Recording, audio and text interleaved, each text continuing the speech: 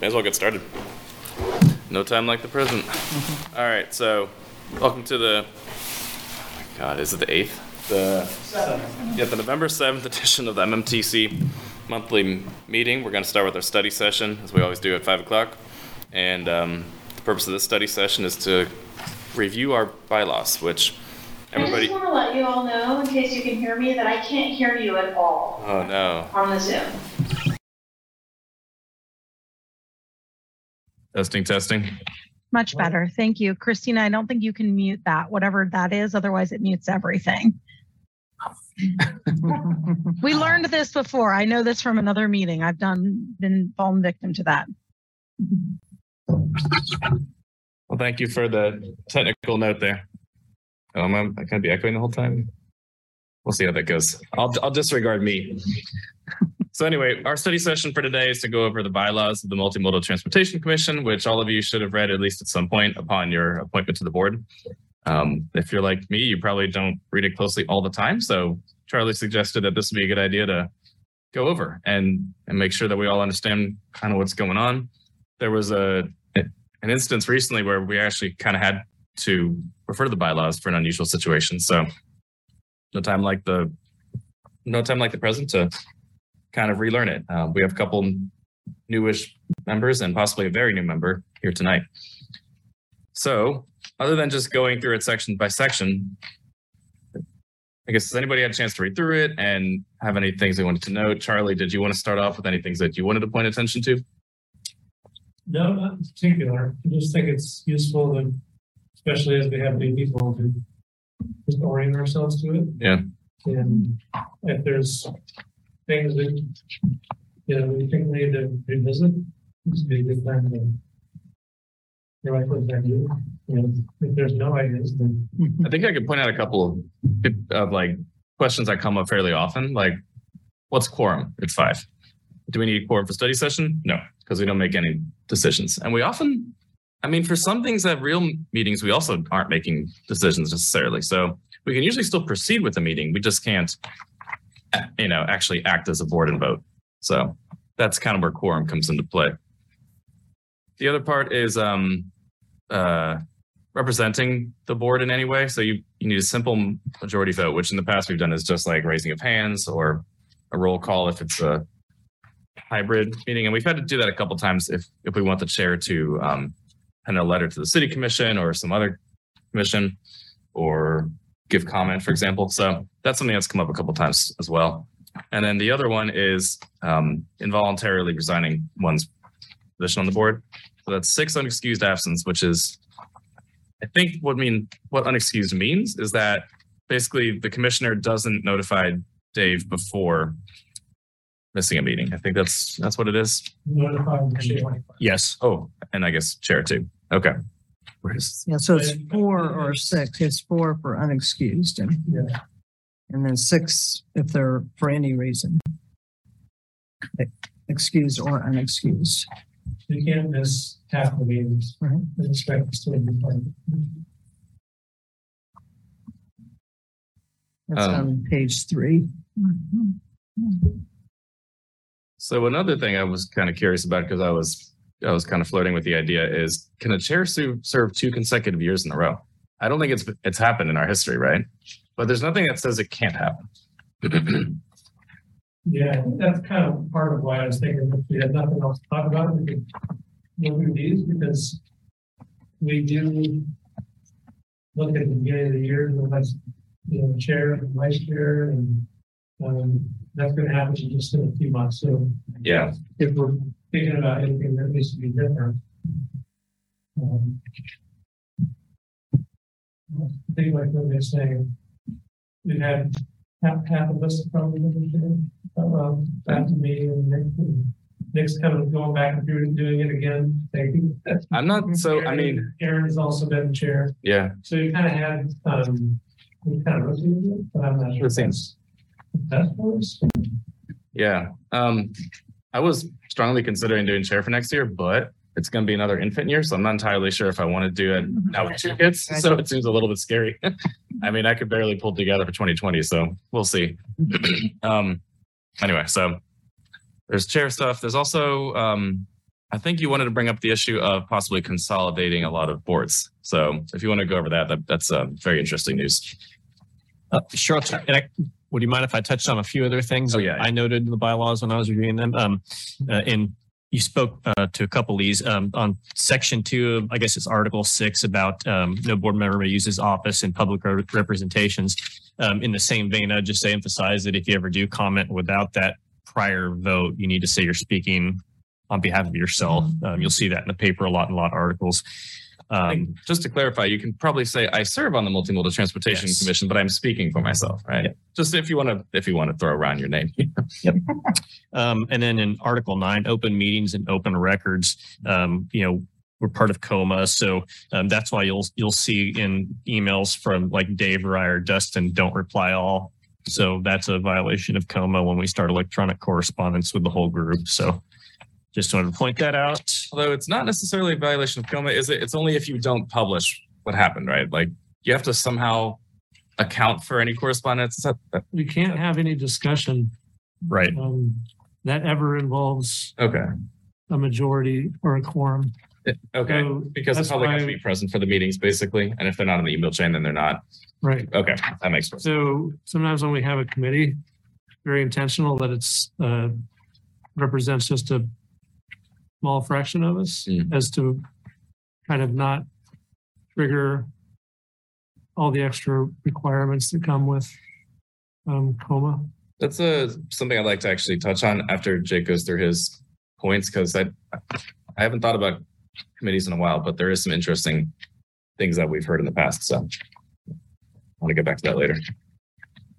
I think really that was it, other than, we'll be reaching out to the city manager's office to ask for a new appointment with a resignation. So, we'll get to use the bylaws with purpose. Yeah. And really the last thing was to go into and at least bring up that tomorrow night City Commission is going to consider establishing a committee to study and make recommendations regarding all the boards and commissions. So do you have any information on who would be making up that committee? Is it all like elected officials and staff, or is it members of the public as well? I believe the city commission or the city manager's memo describes an 8-person committee, 5 of which are appointed as chairs or vice chairs of standing boards or commissions, and the other 3 would be at large.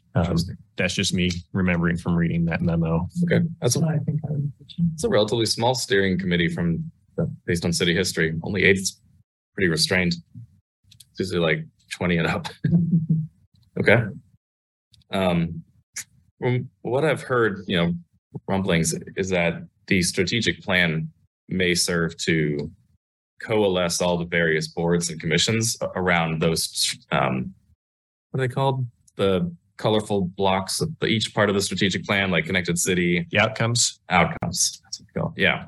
It sounds like that may be part of the drive, is like, well, we have this framework that sort of has, categories. We could do it more efficiently, but the trick is that a lot of the boards and commissions are mandated in some way or another, right?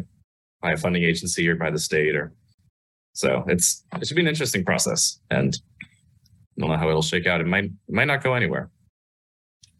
So I guess getting back to bylaw stuff, this is something that isn't even in the bylaw. So Charlie, thanks for reminding me with the committees that we've had sometimes. We have gotten criticism in the past for not having those as public as we could have. Mm-hmm. And I guess in our defense, sometimes it's just a lot easier to schedule stuff if you can just get people to meet, try to sync busy schedules together, just get something done, dive into the details. On the other hand, in the interest of public involvement, it would be ideal to at least make that known on some kind of schedule that, like, hey, this meeting's happening if you want to be involved, or at least get I don't know, a recording or minutes or something. I don't really know how to stride that line, honestly. And by having 4 or less, no, I think 3 or less, right? I think we've always stuck to trying to do 3 so that the chair that's right can participate without it triggering a problem. Okay. So in that case, I forget where I was going with that. Yeah. So since we've always kept under the COMA threshold, then technically we're not doing anything wrong or illegal. It's just, it may not be the best optics, right? So I'm open to ideas for anybody who wants to change that or thinks we can improve in some way. Because I don't know really the best way to do that. Well, I would be curious if other advisory bodies have in their bylaws any mention of, rules that they have for committees. So if there, are examples maybe of other advisory committees that have that, that'd be helpful to get from staff. I think Sustainability Advisory Board regularly uses a committee structure, so they might be a good example to look at because they're pretty new too. Do you think it's in their bylaws though? I never looked, but it's possible they don't have it spelled out either, though. Yeah. Especially if they copied and pasted from another committee's bylaws. It does seem like if our intent is to always operate with committees that don't constitute a quorum, then we should be just transparent about that. So maybe it's establishing it in our bylaws that, Yeah. committees are to be constituted in such a manner that they don't compel us to have a quorum and to meet them the requirements. I mean, I'm throwing that as a question. I'm saying as a statement, but I'm throwing it really as a question because it's also, I think the burden then becomes staff having to give notice and such. So I don't know how we would even solicit feedback from the public on how to do it. I mean, I guess we have enough of like a regular cast of commenters that we could probably send out some sort of targeted survey and say like, hey, when it comes to committees, when we're getting really down the weeds, how would you wish to be contacted or involved as a member of the public, right? Like, do we just broadcast it on the city's website and say like, but then we'd have to have it in an easily public place, right? So it gets a lot harder to schedule rooms and staff liaisons. It's so much easier when you have 3 people and they can meet at a coffee shop or something. So, Well, and the work of the committee comes before the full commission, so there is the opportunity for public input at that point. Yeah. So I think another concern around committee work is committee can't talk about it. I mean, they can't talk about that with anyone else on the commission. So it gets into as soon as you have a committee, you have to start really being careful about, are you, following the law? Yeah. So if we're going to have committees, we just need to be aware of kind of those limitations. Someone give me an example of committees that. So one that's coming up that would be typical is a committee that helps to organize the retreat. yeah. And sometimes it's just literally need to have a few people to work with staff to facilitate kind of creating an outline, the agenda. Often that's the chair and another person maybe, but a lot of times it is the chair looking for help other than themselves. So it's kind of but other committees, we haven't had a lot this year, but we have a performance indicators committee that we haven't really met because they were waiting on the strategic plans outcomes, and it's in our work plan. Like the last page, we have kind of a list of different committees. I'd say there's kind of 2 main kinds. There's the ones that are kind of staff led or at least heavily staff facilitated, like the retreat planning committee and what was the other one you mentioned? I'm thinking also the micro mobility. That's the other one. Yep, that was very much staff focused, staff led. Because you guys had to draw on Parks and Rec and legal and all sorts of folks. But then there's ones that are very much commission driven, like the Article 9 parking and loading standards revision. Like that was just commission. And I think if there was to be, say, an equity committee, that's probably going to be commission driven as well, right? So, I mean, do we need to define the different kinds? Because for the ones that are staff facilitated, it's relatively easy to just put a date and time in the city's iCompass website and say, here's a special edition of this meeting. It's small, but it's public if you want to join. And then the other ones are like really just detail oriented committees that, we're not trying to hide anything. We're just trying to be efficient and just get stuff done. So I don't know. when you're advertising it to the public, does that require that you have an agenda that you post online also? I'm not sure if you need an agenda or you just need to announce for anybody that's requested to know about them. Mm-hmm. But, it kind of gets into this, what's the minimum standard and then what's the city's kind of aspiration around transparency and public engagement. I guess I would lean on staff to tell us, like, if you see that we've kind of danced around committees, what should we be doing differently? You know, is there best practice? Is there some advice that might come out of the legal team even? Because that's where I kind of go into the, okay, I know enough that if I'm on a committee, I can't talk to anybody else about this committee work, not unless we're in a public meeting. And that's not something that I think everyone pays attention to. You know, when they get our COMA training, it's not, okay, if you do this, don't do that. When we have emails, I often will CC Nick and Damon out of a courtesy that they're the co-chair or the chair and the vice chair. I know that doesn't break any rules. But I think I've been doing this a little while, so I'm pretty comfortable knowing how to navigate that, but I also realize that it's easy for someone to inadvertently just screw up. I guess to summarize this discussion, I think it'd be good to at least put something in here about, you know, Article 8 committees, perhaps, and at least just describe, like what you're saying, like from time to time, the commission and or staff will find it necessary to form a smaller subset of the group as a committee to study a particular issue. It could be ad hoc, it could be long-term. And, you know, due to the number of people typically on those committees, they're not subject to COMA regulations. And maybe just leave it at that. Like they're not required to have the same notice and transparency and everything. But as to how we actually go about it, maybe just leave that open-ended for right now. I mean, at least it would establish that, you know, we've evolved enough that we know how we typically run things, even if we don't have a clear, you know, a clear view of how to run that thing yet. Well, and maybe the other thing is, I mean, we talked about a couple of questions that, you know, in terms of committee work. And so making sure that we ask, when we do the COMA training, that those specific questions are addressed, you know, particularly for new members. So that's, you know, it's not just some kind of, you know, what generally what the law is, but, you know, kind of addressing the committee work as well, specifically to remind everybody. You're about to say something like. Yeah, I think my only thoughts were, you know, the commission that's going to study commissions that they're going to be discussing tomorrow night, I think has like a 4-month timeline to come back with recommendations. Pretty fast. And yeah,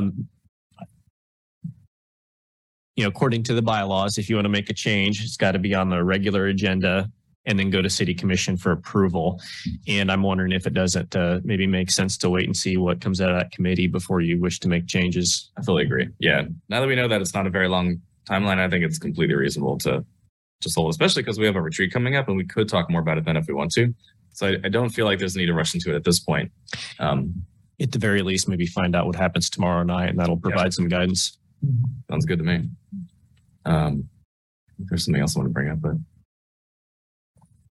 do you think eventually, I mean, assuming this commission stays as it is, should we talk about the retreat in the bylaws and say, like, you know, every year we should have one?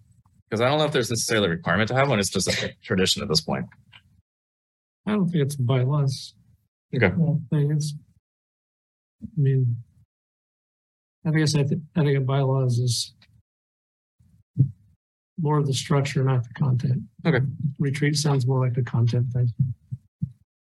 But I guess it depends on how much we trust future continuing leadership to continue to schedule a retreat. Because I mean, they do take a lot of work, and if we decide like, this is just not worth it, is that what our past selves would have wanted? Right? Because I do feel like there are some retreats where it seems like we discuss a ton, and then a lot just doesn't get implemented due to whatever reason. 2020 comes to mind, just because we all kind of got derailed.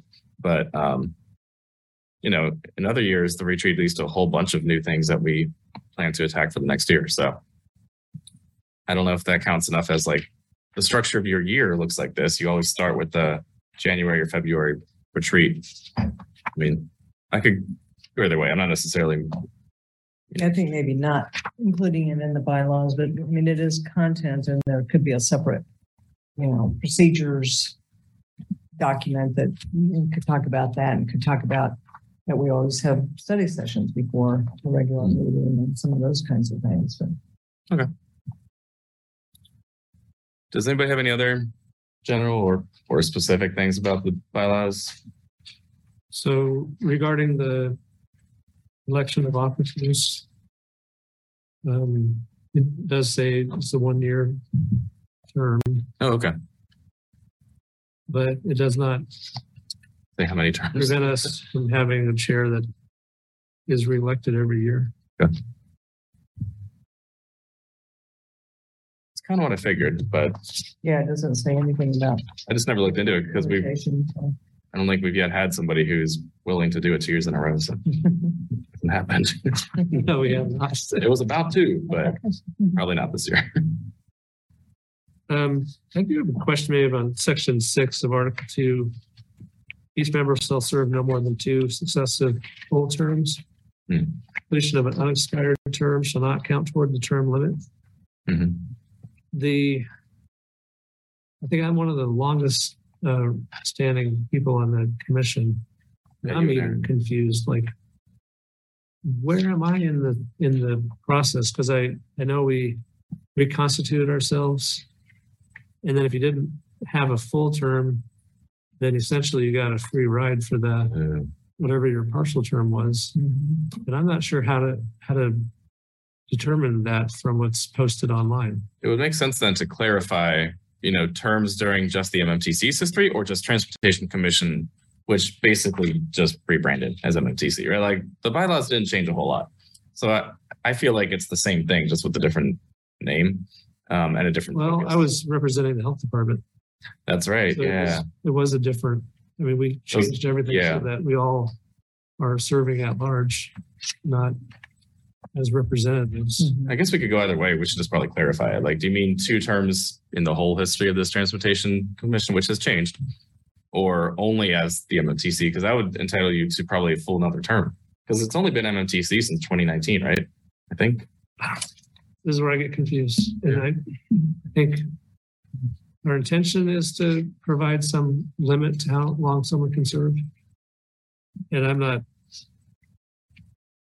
don't want to, I'm not asking for that to change. I'm just saying, I don't even know how long I have left, but it seems like It's online though, right? I mean, Yeah. in terms of when you're term. clear because the coloring is green or blue, and I don't know what that really means. Yeah. I think I saw that. I thought I saw data on which one. Yeah, I think I saw that Erin's term is actually expiring. Like her second full term is actually expiring pretty soon, which Charlie must mean yours are probably up soon So, too, right? 2023. Oh, okay. At the end of 2023 is what the website. Oh, so you got another year. Okay. So that'll be the end of it. That's the end. Well, I couldn't say it because I don't know your history. Oh, see, that's where I'm. So, Yeah, whether you could run again is the question, or serve again. You can see on that yeah. term. Yeah. So That's just, oh, So this is interesting, and we've had some of these issues before, but we can follow up to see when you got your appointment letters, Charlie. But the other thing I would say is 2 consecutive terms, so you can wait a time off, I believe, and then come back also. I'm not interested in that. Oh, okay. I'm just throwing it out there because we've done that. We've had other boards where that's been the case before. Somebody takes a year or 2 off and then they get reappointed again. Sure.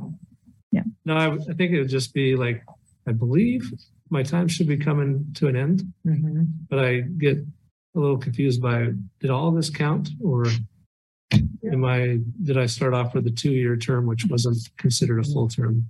I'm honestly impressed that we have to have this conversation at all, given the turnover we've seen in the past couple of years. It's great that there are people who have been here long enough that we need to know, like, are they still supposed to be here? Everybody else often doesn't make it through a full term. So, yeah, hey, that's good. Well, I'm not sure how to make that easier, but it would seem like, I'm not sure if it's a bylaws thing or just how it gets represented on the webpage. It'll probably help. It looks like you have to serve 2 full terms successively. So if you haven't served 2 full terms, then you're not done yet. Well, it's up to you whether you're done. I like to finish when I start. I know. But I do want to finish. Right. All right. Yeah, I think that might be something to look into then for sure. Yeah, but having the dates on the webpage, I think is helpful to at least know when the term expires, but somebody's keeping track of that. guess I have a question for, while we're talking terms ending. So in terms of terms and committee work, so like I'm thinking my term officially is, because I'm a partial term ending end of this year, but I'm also on the Climate Action Plan steering committee. So would I just like pass off my steering committee position to an MTC member? So this has happened. With Catherine, right? Yeah. Carol, Oh, yeah, that's right. and I was the alternate, and so I finished out Okay, alternate. her appointment to that committee. I think it depends on how long the committee extends past the end of your term. So I think when Catherine Schartz was on it was like a publicly led thing to talk about the extension of 27th Street past the Mutt Run. That was going to be a short-term thing. So she was on it as needed. And when her term ended or she resigned, I forgot. I think we agreed as a commission to just let her keep doing it because she already knew what was going on. We could have contact if need be for like another month or two. It wasn't a very long extension. But for a longer thing like the Climate Action Plan committee, you very likely would hand off your. So Damon, your term expires this December? Yeah, end of Just the partial term. So So you're then eligible if you're reappointed continue. for a full term, that'll be your first full term. Right. Just getting And you'll started. have- Yeah, you're just getting started. You Yeah. actually haven't started yet. Sure. Just the warm up. This is what I mean. Like, it gets a little confusing. It's like, did you start with a full term or a partial term? If you started with the partial term, then you still have eligibility for 2 full terms after that. Same thing for Commissioner Sharp. Well, I guess if that covers what everybody wanted to talk about, we're only at 12. Sorry, not 12, 28. Pretty early. Charlie, I think in your email you mentioned possibly wanted to sort of start discussing some of the retreat. Yeah, I just threw it out as, so we don't end up, sometimes we've canceled our January meeting because we're needing to plan a retreat. It's like, who wants to be on that committee? And are there things we need to talk about as a group before we, kind of kick it over to the subcommittee that's going to organize it? And I was curious mostly with the newer folks, like what would be, or if you were familiar with it, we do this, it's basically we've done a full day retreat for the most part. And this will be the first time doing it back in person since 2019. Or no, 2020, because it would have been February. Yeah. I think that's when we had it in the Carnegie building or something. And in the past, we've surveyed ourselves. I can't tell you exactly the questions we've asked ourselves, but it was like, how much time do we each put into this? Yeah. I can't remember everything. What decision are you the most proud of? Where do you think we could have improved in our process? Yeah. What's like your pet issue that drove you to be on the MMTC? Stuff like that. I mean, it's sort of a combination of icebreakers and homework to kind of get you in the headspace to talk about that. Sorry, before we move too far into retreat, I realized I kind of just unilaterally shifted us that way. Are we completely out of commentary on the bylaws before we move on? Okay. I don't want to steamroll anybody here. So, okay. That being said, yeah, this is kind of calling an audible here, but I think because we have the extra time and because it's kind of an odd yearly thing that we all forget about until like November. I guess we'll start preloading it a little bit. Or December. Yeah. So yeah, we usually have a committee that usually has the chair on it, I think. But doesn't have to be. I think usually. Yeah. Just tradition. I mean, it's kind of like under the guise of setting the agenda. Yeah. Which is partly in the bylaws, the chair has a role in that. And then basically the planning proceeds with Dave and some facilitator who's going to basically run the meetings. So in the past, it's been Jessica. We've had Jeff Crick. We had Scott McCullough back in 2018, and Jenny O'Brien, I think, did it 1 year, right? So it's It's usually a member of the staff who's pretty familiar with multimodal stuff, probably somebody from the multimodal team, which I kind of forget the makeup of it, but it's a little bit of everybody. So I don't know who the potential cast is for this, but yeah, at some point, staff kind of suggests a couple of potential facilitators. Is that right? I guess we start figuring out who's who. Yeah, I guess this is your first time doing this too. So Right. Yeah, and I don't have any background information on how Dave comprised that in prior years. Jessica's been involved Jessica. before. She could probably help. Yeah. So normally it's a conversation with different staff about who has the capacity to do that in their workload and who knows enough about the familiarity of the conversations and the planning work that's happening in regards to multimodal work or projects. So I think the staff team usually decides who they can recruit to do that work based on the available team of players. I don't know that you all get any say in that because it's more on the back end about workload, about who can participate and help form that agenda and set the tone for some of the conversations. Right. We've also had in the past, like the week before, some type of a Oh, yeah. mixer, just to hang out as a group before we spend a whole day together. That didn't happen during COVID, but I think Steve Evans started that, if I recall correctly. So doing that like a week before the, Yeah, like we went to Steve's house and we also got Lawrence Beer Company. We've had We didn't want to add Jay Wilson's one time. Dave organized that one. Okay. So I don't recall that one. you may have not been. Oh, no, you were definitely there because I talked to your wife. Okay. I remember. But it's like, you might bring someone to that. And that one is sort of public. No, I think technically it is. yeah, Be breaking coma. Yeah, I think technically we had to give notice. yeah. Give notes. So like, a common commenter wanted to show up and I didn't technically could. It's an odd one because it's all of us and we're probably going to be talking about transportation because I don't think you're required to let anybody give public comment. There's not really an agenda other than just to. yeah. I mean, if you're just milling around a party, public comment's going to happen as an incidental anyway, right? Perhaps. It's a very strange gray area and it hasn't really been called into question as far as I know, even by some folks who have been critical of other aspects. So that leads me to believe that whatever we've been doing has not been bad optics. So at least that's my naive viewpoint. So anyway, I guess the next steps are probably going to be to select some kind of retreat committee, start checking availability of potential facilitators, potential venues for it, and then starting to set the agenda and get a date on the calendar. It's usually January or February, kind of depends, and sometimes it replaces one of those meetings and sometimes it's in addition to. Kind of depends on how much is going on our calendar otherwise. And I don't have a good sense of how busy our next 3 months are calendar wise. So I don't know if that's going to be a replacement or an in addition to thing.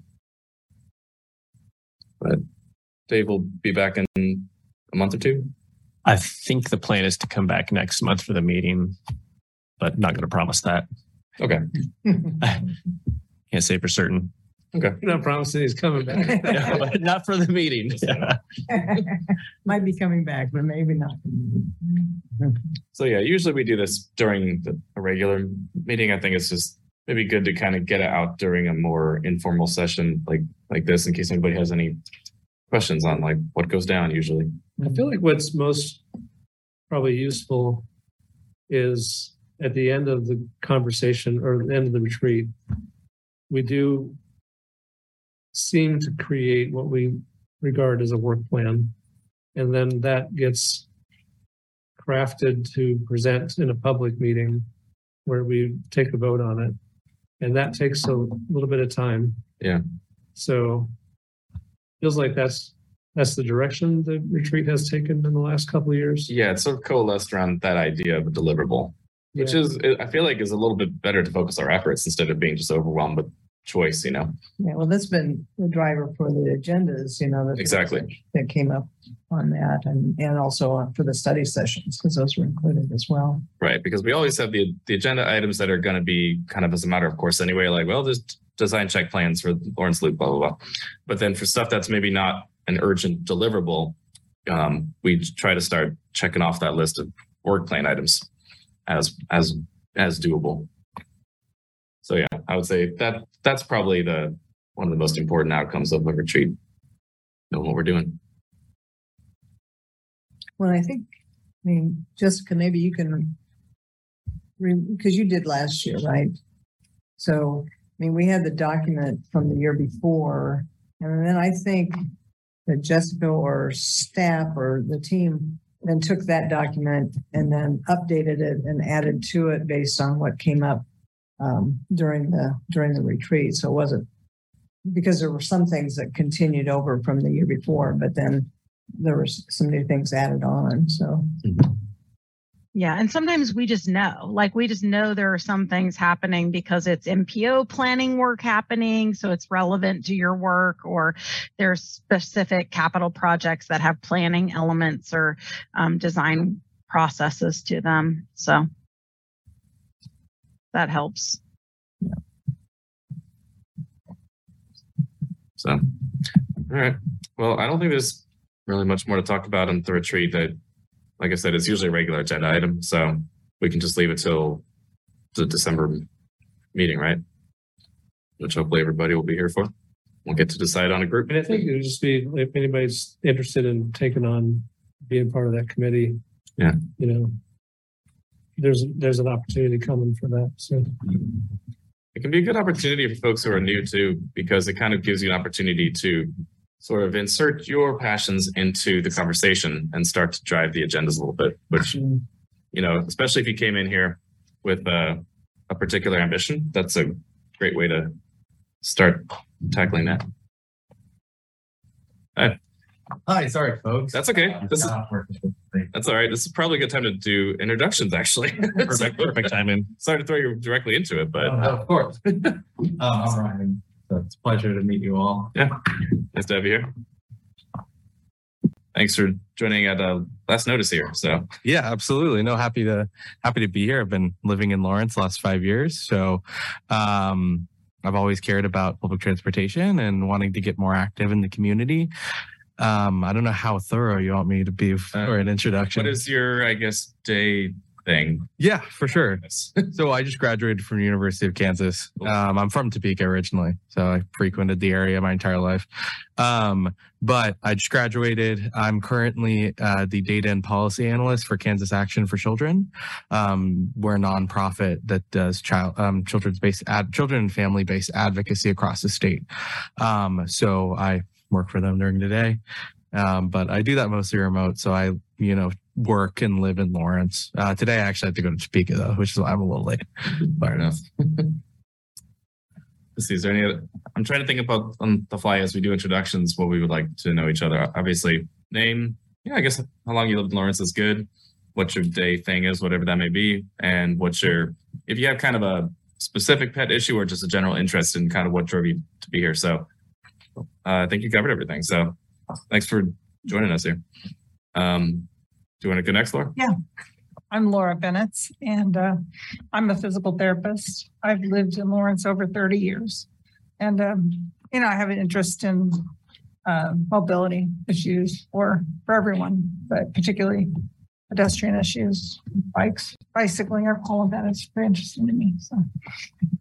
Oh, and how long have you been on the commission? Oh, yeah, I joined in June. So just newbie. I am Pat Collette, and I've been on the commission since January of 2021. And I'm retired from the University of Kansas at the Transportation Research Center. I was there for 35 years or something like that. And I've been in Lawrence longer than that. So came here to go to school and kind of never left. So. What drove you to be on the commission? Well, just a lot of interest in bike ped. I'm a cyclist, and and, very interested in infrastructure for both bike ped and also my work at the transportation center was primarily in public transportation. So I have an interest in that, although we kind of cover that separately. There's a public transit advisory committee that, so very interested in the accommodations for bike ped. And how long have you been on the MMTC? Since January of 21. So this is ending my second year. Thanks. Okay, I'm Charlie Bryan, and I've been on MMTC since it was formed. I can't tell you the date of that. 2017. October 29 or October 19 was MMTC. Okay, I've been doing this too long. That's what I can tell you. You've been on it before it was MMTC. Yeah. Yeah, I was on the pedestrian bike issues task force that recommended the formation of a transportation commission. So I've been doing this for a while. Initially, it was related to my work at the health department here in Lawrence. And at that time, my role there was as a community health planner. I'm now a business systems analyst, but those early years of my time at the health department got me pretty involved in a lot of the issues around biking and walking. And I think I've always been interested in that sort of thing. My undergraduate degree is in urban planning. And then I came to KU to get a degree in public administration. So I like public policy and I like planning. I think I covered everything. I think it covers it. Yeah. Okay. I'm Will Sharp. I've been in Lawrence for 11 years, I guess. And for all of that time, I was a teacher. As of last year, though, I stopped teaching. I'm actually back in grad school for urban planning. Yeah. So I've really been enjoying that. That's just started again in August. I've been on the MMTC since just June as well. So finishing out my first partial term. And I think definitely an interest in biking and pedestrian infrastructure, as well as I have a young family. So thinking about future improvements to those sorts of things that are on my mind. Thanks. I'm Damon Balthasca. I've been on the commission since October of last year.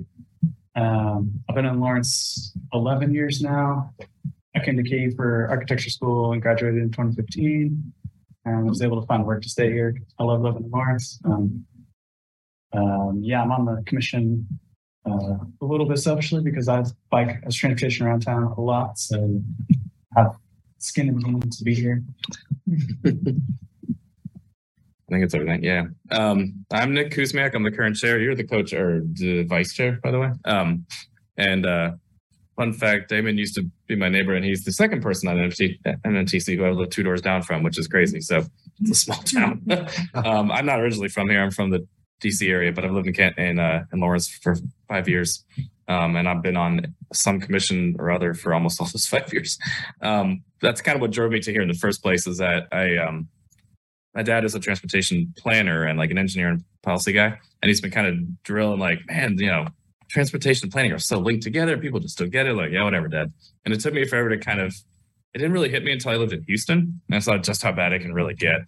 Like, man, this is terrible. I started going to meetings about walkability in Houston, which was just a strange concept to begin with. But once I came to Lawrence, I realized, man, it is so much easier to get involved in the government here. So like, let's take some of this time I have and actually try to make a difference. So it's been a cool a passion that's turned into, or a hobby turned into a passion, basically.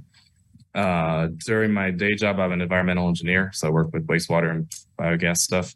So it's a little bit different, but I think that's it. Yeah. Oh, and I've been on, so since 2019, I'd say like late 2019, I started on the Public Transportation Advisory Committee and then got sent here as a representative of that. And then we quickly rebranded as MMTC and I became just at large. So I've been here for a while. We have a couple of other members who aren't, let's see, 1, 2, 3. Erin's not here. Erin's not here and she's been on for a while since the beginning. Yep. I think Aaron and I are the And that's it. two longest. 1, 2, 3, 4. Yep. And then we have one open position as of a few hours ago. Who So, was that? Althea. Oh, Yeah, she's off, unfortunately. So, oh well. But yeah, this is a good use of our time. I think we got to go over things we normally don't. So bylaws, retreat, and just a quick recap. I know it's going to be kind of drinking from a fire hose for a while here, but the bylaws, hopefully you've gotten vaguely acquainted with them. They're not super prescriptive or detailed. It's just basic, Right. quorum is 5 out of 9. There's a chair, there's a co-chair. There are terms. And coma. You'll probably have to take coma training at some point. I think that happens at our retreat or early in the year. I think we usually have that as part of our regular agenda. Yeah, I think early in the year. Yeah. So that's the Kansas Open Meetings Act where you have to basically learn how to be transparent to the public. So, and then we start talking about the retreat. We have one every year. It's a good way to kind of jump in feet first to any commission. And it happens in January or February where we talk about kind of what's gone on in the past, what we liked, what we didn't like, accomplishments, what's coming down the pipeline, what's next, and setting our goals for the next year to try to figure out, what we're going to try to tackle based on our interests and what's happening in the city. So Awesome. it's a quick recap. And I think that brings us to the end of our study session. Is there anything else? Got some public comment. Oh, okay. Sounds good. Do that. JT Thornburg. Oh, JT. Okay. Can you hear me? Yep. I suggest when you're planning for the retreat that you avoid the Carnegie building because there's no bike parking there. I suggest perhaps the Santa Fe Depot. And I'm hoping that it will be recorded. When it was held at the Carnegie building, against my recommendation because there is no bike parking there, I was invited to speak, and I appreciated that very much. I would have done so if it were recorded. Thank you. Thanks. Good to know. I think we've done it at both places. Yeah. Yeah, it's usually done at some place that is not here, just to kind of Yeah. We've also break it up a little done bit. The Baker Wetlands. There. Yeah. I'll be up to the planning committee. What do they call it? Yeah, that's the committee. Yep, that's their problem, which is probably going to be my problem. So, all right, cool. Well, in that case, let's adjourn for now and get back at 6. Is that enough? 6:15 is when our meeting's supposed to begin. Yeah, and we probably shouldn't be messing with that. So, all right. See you in a bit then. I'm Jake Paul.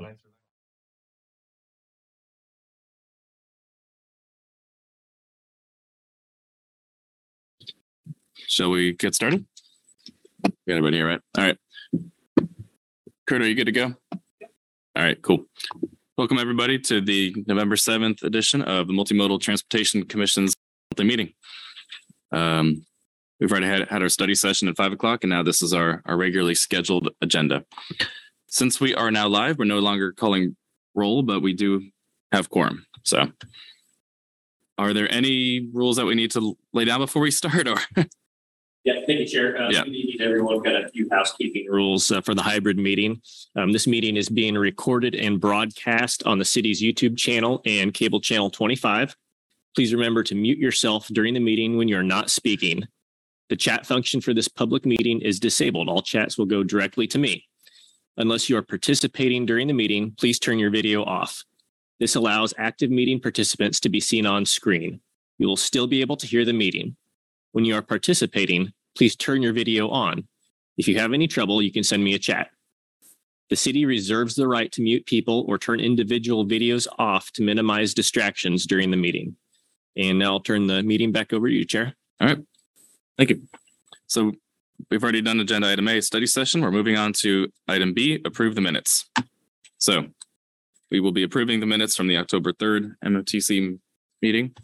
Does anybody have any questions or comments on the minutes as they are currently presented? And if not, I would entertain a motion to approve. So moved. Okay. Motion by Commissioner Bryan. Do I have a second? Second.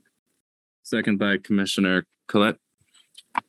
Christina, can you please call roll? I think it's how we still do it, right? At least for votes.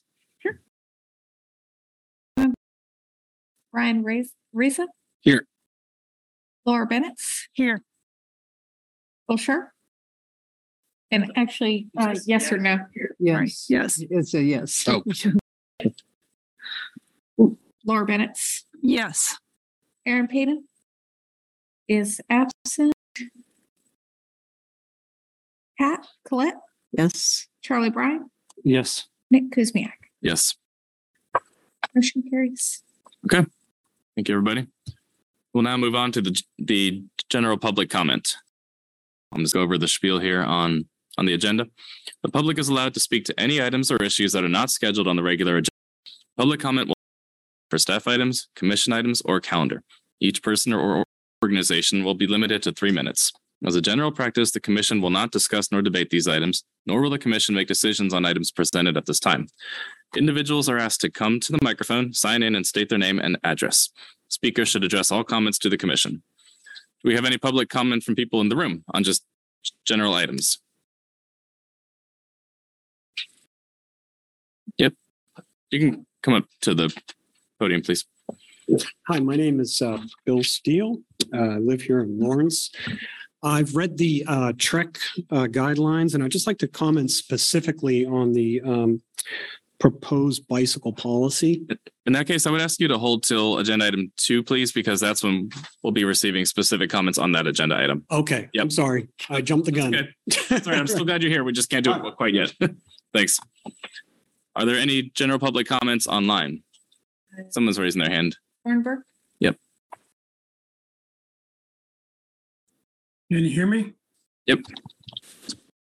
My comment is on the calendar. Are you saying that is never a subject for public comment? You know, this is kind of a gray zone, to be honest with you, because we have had public comment in the past on things like staff and commission items.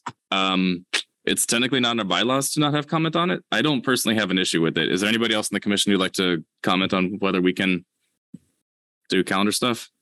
All right. Yeah, we'll do it. This, kind of more an exception than the rule, but we're good to go. So feel free to explain your comment. Okay, I see that public you want it now or you want it during calendar? That was fine. Okay. As well. I see that public engagement has been dropped from the future study sessions, future study sessions area of the calendar.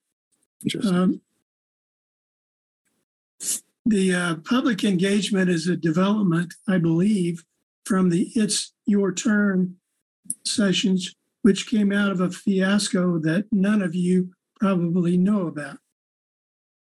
At the time that the Senior Resource Center was on its way to opening, there were 2 of the MMTC commissioners on that board. One of them is 100% responsible for the fiasco that developed over bike parking. One of them was 100% responsible for the It's Your Turn sessions that resulted from was Carol. You go back and look at the recordings. She persisted until that was included in the MMTC. I suggest you think carefully about dropping public engagement. Thank you. Good. Thanks. Okay. Is there any other general public comment from online? Okay. In that case, we will move on to our main agenda, part D. So it's going to be receiving staff presentation, street maintenance program, and provide feedback on proposed bikeway improvements. So it doesn't sound like there's any action. We're just going to be having a discussion on this, right? Correct. Yeah, and Steve Lashley is online to present this topic.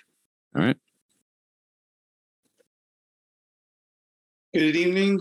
I'm Steve Lashley. I'm a senior project engineer with Municipal Services and Operations. Just to, the approved street maintenance budget for 2023, approximately $9.4 million.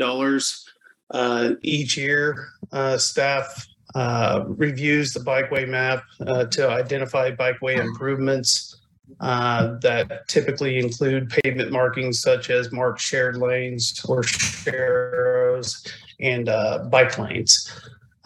We utilize the level of comfort model and matrix tool to identify recommendations for those inclusions with the street maintenance work plan. And then the attachment there has the summary of the recommendations for you all to review and if you had comments on. But I wanted to also note that staff is also working on a long-term, more of a 5-year street maintenance plan. The plan is dynamic such that it's based on proposed budgets, which vary obviously from year to year. And it's based on updates and changes on the plan based on data and, for example, and other collaborative type of work, which might be water line or storm sewer or sanitary sewer work that might be occurring or planned along a similar corridor that needs a street maintenance activity as well, like a mill and overlay, what have you. But we try to utilize a corridor concept with that and do the work of at the same time. But with the ever-changing environment, construction costs have been increasing, and so our dollars being stretched a little bit thinner, but ultimately, these are the types of factors that impact long-term planning. So it is an ever-changing map, but we're working to progress further on getting those 5-year and beyond identified for planning purposes. And if you all had any questions on the proposed recommendations, I'd like to open it up if you have any questions. Okay, sounds good. Thank you, Steve. Let's start with the commission with any sort of technical clarification questions that you may have. And then once we get those done, we'll move to public comment.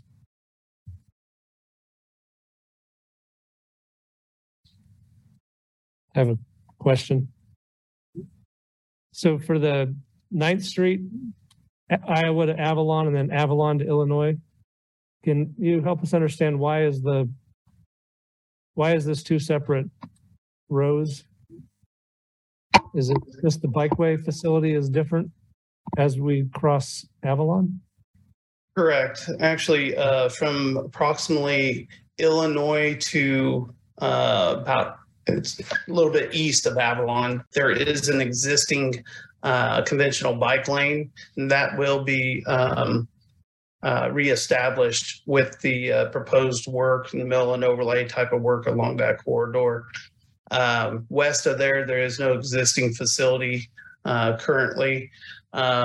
Based on the matrix tool, the recommendation to get a what would be the goal level of comfort of 3 or better would be a shared use path or a protected bike lane, which would attain potential level of comfort of 2.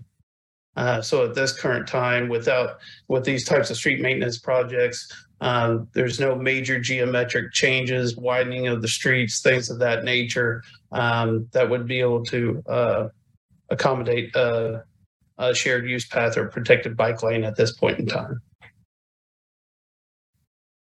I guess I have a follow-on question on that then. So when we're talking protected bike lane, what's the increased geometry on that compared to just a white stripe on the road? Well, the width, it would add a couple feet, let's say buffer between what you try to establish as a bike lane width. Recommendation would be to have at least a 5-foot bike lane plus, a couple foot buffer. And then it would end up tightening up the driving lane as well. We believe that the future future geometric improvement or widening, the right of way or getting a shared use path. I mean, there's challenges with retaining walls, things of that nature that are along the corridor that would be obstacles and cost prohibitive, in a street maintenance activity such as this. Right. So I understand going from Avalon West because that's where the hill is and there's some major physical challenges there. I guess I'm more referring to Avalon East where there's already a bike lane on either side. So I was asking about protected bike lanes, not necessarily buffered bike lanes. And I think my understanding is that all that makes a protected bike lane is just that there's something there, whether that be the collapsible yellow bollards or a curb or something. So how much additional width would be required for that? Yeah, Chair, we haven't gone into an analysis on that to move to a protected bike lane yet. A protected bike lane is going to consist of a horizontal separation or a buffer plus a vertical component as well. Depending on what that vertical component is, do you have some curbing in there? Do you have bollards? That's really going to affect what your section would look like. So we haven't gone through that analysis. So it does seem that then, given the fairly tight right away here, there's not really too much that can be done geometrically with the bike lane. This is probably the best we're going to get without a major reconstruction, right? Right. With a road maintenance project, reestablishing the existing is what we're recommending. Okay. That's what I thought. Thanks for clarifying. Anybody else in the commission have questions for Steve? I don't know if Jessica's still on the line or she already gone. I can recall there being discussion about a way to build basically a climbing lane for cyclists that are going up the hill. And then on the down side, it just being a sharrow because most cyclists would be able to ride at the speed of traffic or closer to the speed of traffic. And so I don't see how that would. This seems like a good opportunity to consider that. I didn't know that had been ruled out or had it been considered. Steve, please jump in if I get something wrong. We looked at what the geometrics would look like to add to bike lanes, what that would look like with the roadway section, and you essentially end up with using the gutter space. Probably not ideal on that grade with that amount of traffic. We didn't look into that specific scenario with a climbing lane on one side and sharrows on the other. Obviously, if you're using sharrows on the downhill side, that kind of opens up some of the section. So right, that was I think I don't know who. This was either in a consultant's report or somewhere. But it was a proposed way to solve the problem with that street because they need the space to ride separate from vehicles. And so a climbing lane was seen as a good way to accommodate that. And then not putting a lane on the other side of the street, just people would ride in the lane with traffic. Jessica may want to jump in here, but I would want to refer to that matrix or level of comfort to see if sharrows are appropriate given the speed and volume, because they might not be an appropriate application per our policy. The current thing is no sharrows, no lane, right? Mm-hmm. So then it could just be a single lane on the climbing side of the street and no sharrow at all.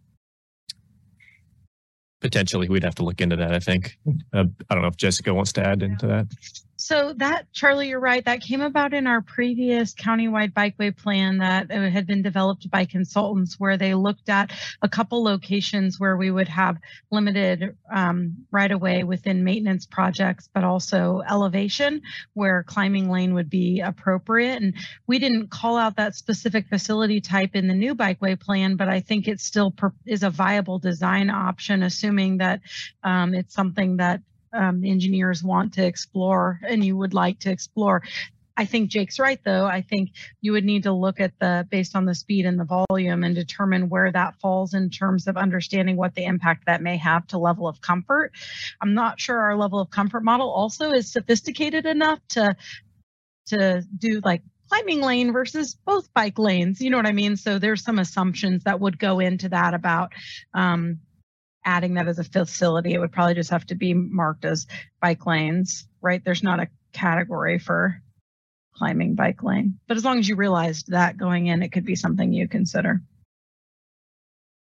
Well, I was also just wondering that create enough space to provide a protected bike lane for people that are going up the hill. It does appear that the curb to curb width west of Avalon, well, there's a bit of a bulge where there's that center turn lane in between the kink and the Avalon intersection. But after that, it seems like fairly wide car travel lanes that if they were squished together to one side, you could conceivably open up enough width to have a protected bike lane. But I don't have any measurements on me, of course. So I guess I would add to Charlie that I would like that to be investigated if possible, because at least for me, back when I used to live on the east side and work sort of on the west side, I could have biked to work if 9th Street wasn't such a mess and kind of dangerous. It was just like, man, if this one link was there, then it'd be so much easier to traverse east to west. And I assume I'm probably not the only one, especially because it's kind of on campus almost. So I think if we can at least try something, working within the confines of the given right of way, of course, I think it'd be worth looking into if at all possible.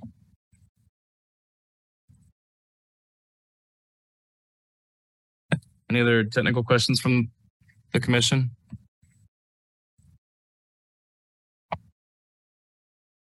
I was going to ask about the possibility of rearranging the flat geometry within the curves, but I think with this most recent example discussion, we've kind of covered that actually. It sounds like there are opportunities potentially to reconfigure where lines are on the street to be able to, maybe do a road diet, for example, or add a bike lane if there's really, really wide lanes. So it sounds like that is a potential thing to do.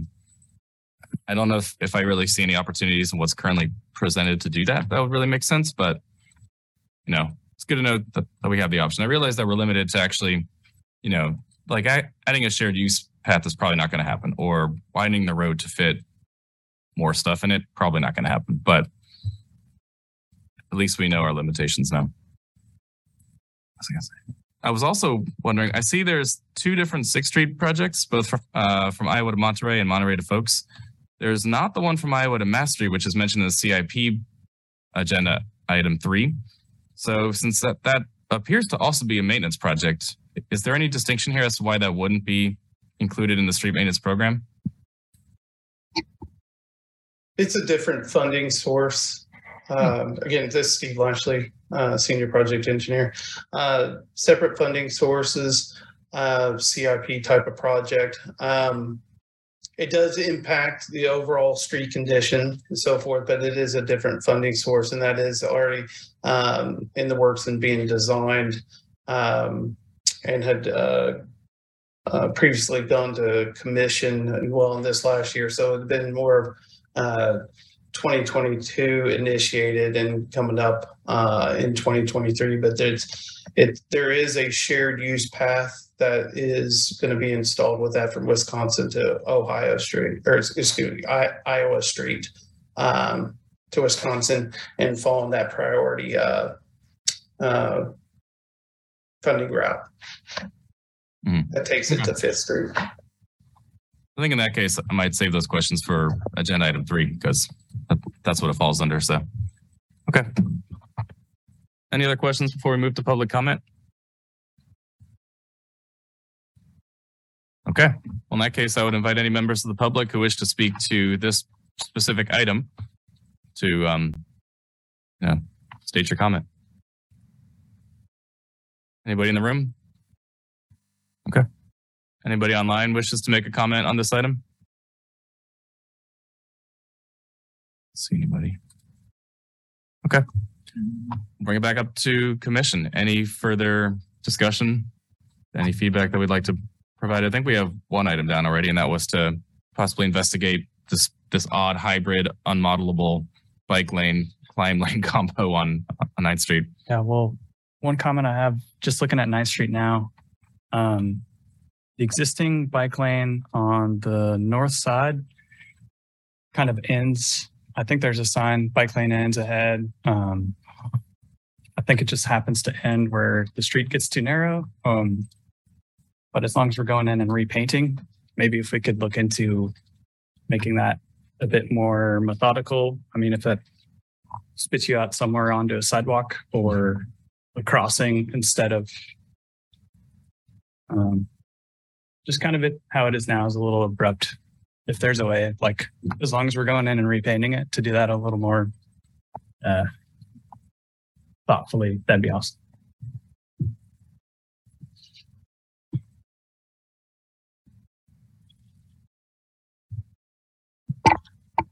This is Steve Lashley. I'll just quickly follow up with that. We're going to be working with a consultant, and we'll discuss that with them and looking at the new stand. If there's any design standard changes, things of that nature, we'll review that for the bike lane. Alteration. For the termination of the bike lane, what have you? How it tapers. Yeah. Get with them on that. Thank you. Yep. Okay. I have a comment. It's not more of a question, I guess, but it's not on the list of bike facilities.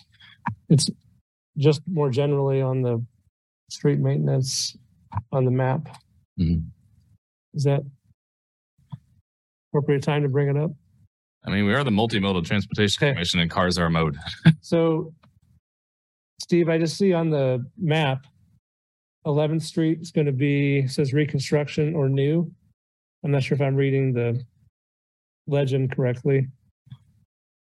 It's a dark blue, but it's also close to the color of overlay. It is reconstruction. Okay, so I noticed there is pretty significant dirt path along the south side of the block. On 11th Street between Indiana and Louisiana.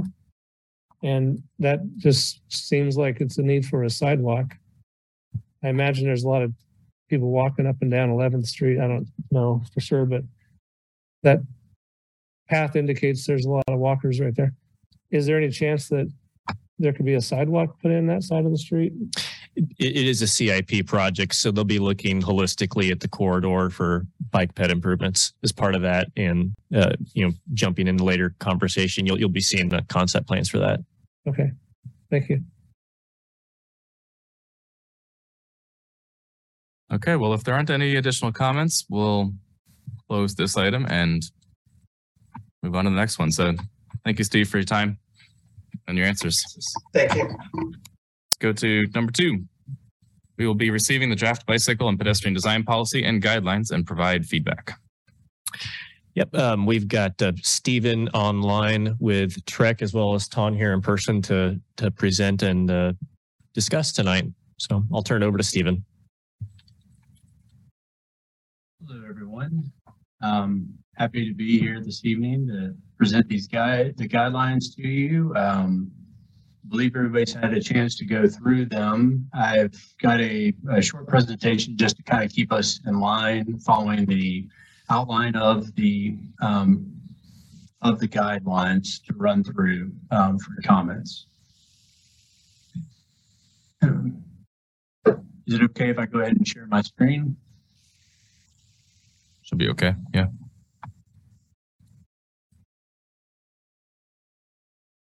Maybe.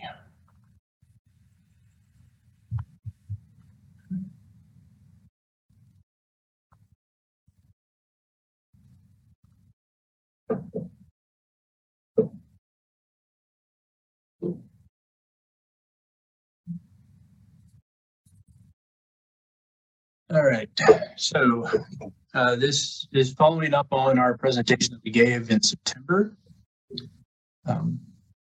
As we've already been introduced, myself and Ton from Trek Design Group of our team has been working on developing these guidelines specifically for the purpose of looking at policies directly related to crossings and how to mark crossings in the bicycle pedestrian infrastructure in Lawrence.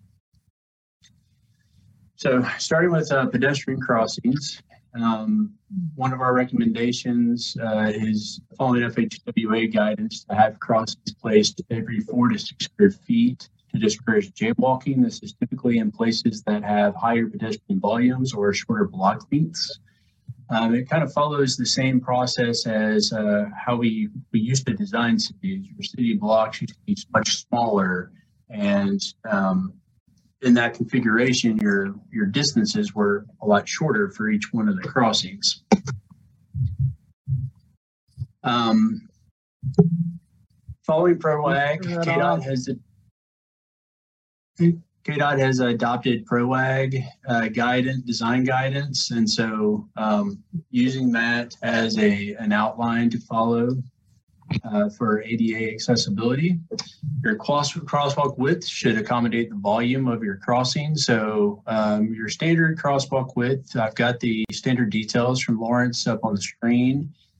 6 foot is your minimum width, and those get wider based off the volume of pedestrian crossings. And if you have pedestrians and bicycles also crossing the same place, that also makes those wider. Your high visibility continental style crosswalks are typically going to be placed at intersections that have arterials meeting other arterials, or arterials meeting collectors, collectors meeting collectors, or mid-block and school crossings that are not at typical places. So a mid-block crossing is not your standard crossing location. So having a higher visibility for those crossings is typically a general practice. And then school crossings to try to protect our children going to school. Your parallel line style crosswalks, sometimes you use these along things such as a arterial corridor, where you're placing them at where the local streets are meeting the arterial corridor to provide higher visibility to pedestrians that are crossing streets that have high volumes of turning vehicles onto the local streets. And at local controlled intersections, so a local street that is meeting another local street controlled by stop signs or traffic signals.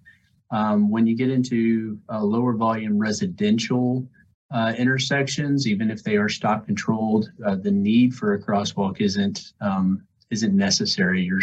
Your speed and volume on those streets, as they're designed, should not really warrant the need for those type of devices. So mid-block crossings, this is just kind of just a general image to kind of show some of the things that come into a mid-block crossing. You have your stop here for pedestrian signs or yield here for pedestrian signs. It's generally recommended that if you are going to use stop control for mid-block crossings in one place, that you have that consistently throughout your network, that changing from yield here for pedestrians and stop here for pedestrians can cause confusion. And it typically creates enforcement issues on the law enforcement side. Having your stop bars placed 4 feet back from a crosswalk. And if you have multi-lane crosswalks, you're going to go 20 to 50 feet back to allow proper sight distance around another vehicle that may be stopped in the inside lane. Your pedestrian crossing contextual guidance is from your current bike plan. This table gives you an idea of how really flexible these different items are. You have them listed as most desirable, and then you have engineering judgment and things that are not recommended. This gets into trying to adapt to the context. When you're developing tools that need to be this broad, it's really hard to refine them down to a small level. So using this as kind of your starting point for your planning, and then you have things to get into more detail to understand, like, this needs to be a place where you're going to have a hybrid beacon or a hawk signal, or you're going to have a rapid rectangular flashing beacon, and where you're going to use one of those over the next. Shared use path crossings. Now, shared use paths are pedestrian facilities that are also bicycle facilities. So they're not independent for one or the other. Usually you're going to use pedestrian markings at these crossings. So all pedestrian crossings are designed for the highest safety for a pedestrian, who's usually your most vulnerable user crossing the street.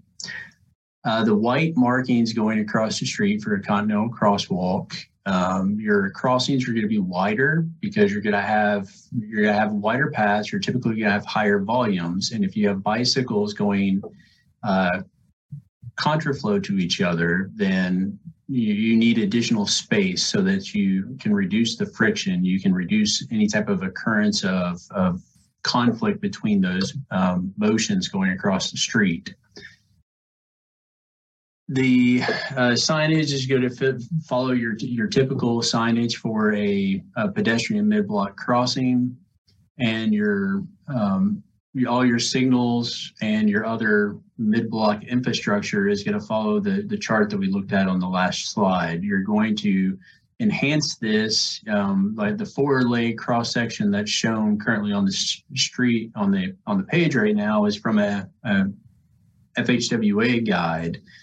But in this occurrence, I would say that one of your things you would try to do is try to actually create some type of pedestrian refuge median, if you could, or some type of pinch point there to further restrict the vision of the motorists as they're coming in. If you create constrictions on the road as you're approaching something, then people tend to slow down naturally.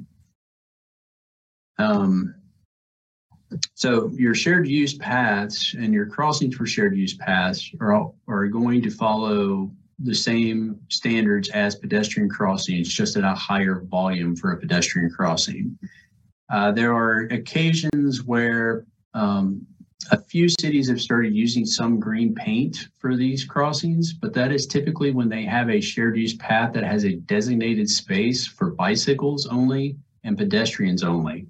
And that is where they're trying to manage the conflict between the bicyclists and between the pedestrians, because they have such a high volume of both, and the bicycles are traveling at a much greater speed than the pedestrians. Your on-street bicycle crossings, we've developed this chart to give an easy tool on how you should apply, or at least start the conversation of how to apply these markings at different intersections. And so this lays out where you should put green paint. Green paint should go into the areas that have the highest utilization. So you have the most conflict between motorized vehicles and bicycles. You want to draw more attention to these areas and make sure that everybody understands who is occupying what space. As you go through the chart, you move into chevrons, which are for an arterial would be on a minor driveway. So major driveways are things like if you have large scale shopping malls or shopping centers. Some high schools, depending on the size of them, could warrant the green markings. And as you go down to a local street, you're going to need less markings going across those individual crossings. So collectors meeting an arterial would use green paint, and a collector at a collector would follow chevrons, so on, so forth through that chart. You want to have a hierarchy of these markings to make sure that people understand they have a conditioned response to the changes. So on a high volume street, you want somebody to really recognize that this is an area where, as a cyclist, I'm more at danger, and that you want the vehicles to recognize the areas where they're crossing with the cyclist. And this changes as you're going through the system to still keep awareness and, at forefront, keeping safety there, but making sure that everybody has a different level of recognition at the different levels of danger and visibility. So these are a few pictures of just these on-street bicycle crossings. Green paint you're also going to use at bike boxes. You'll use them at turn boxes. You see the crossing here with the kind of the continental marked green markings.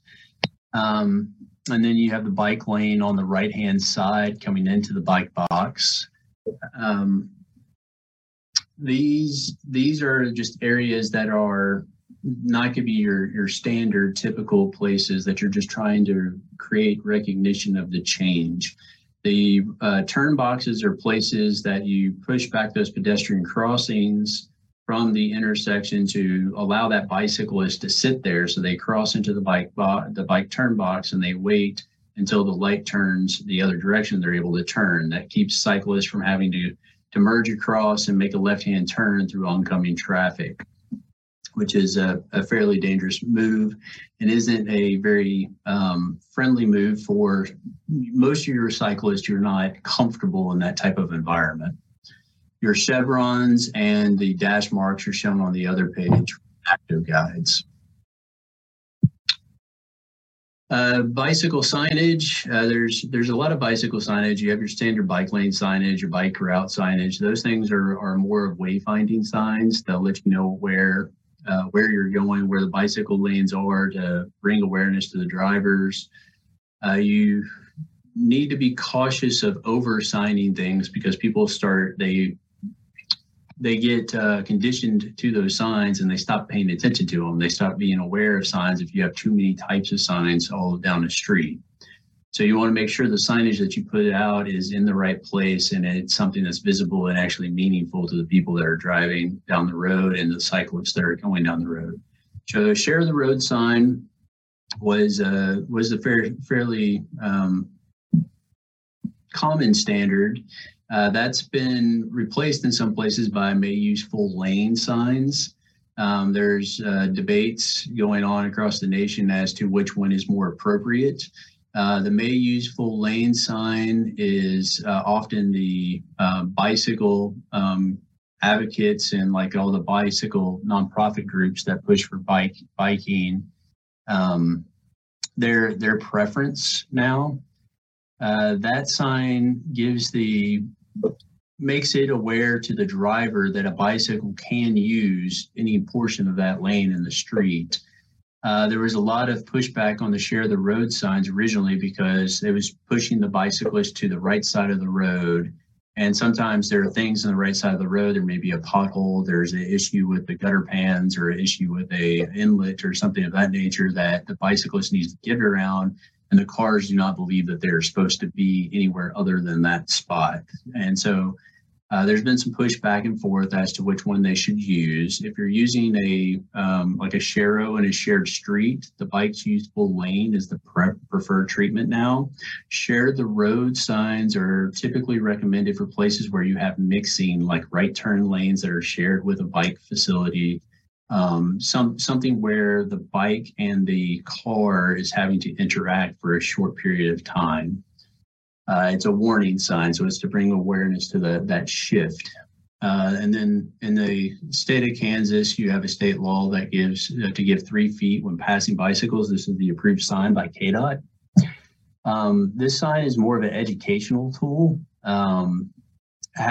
Placing this in locations where you have new bike infrastructure going in to help make the people that are commonly going up and down that street aware that this is the law. Placing this at entry gateways to your city to help people that are visiting understand that as they enter the city that they need to give 3 feet to bicyclists is the most appropriate way to use the sign.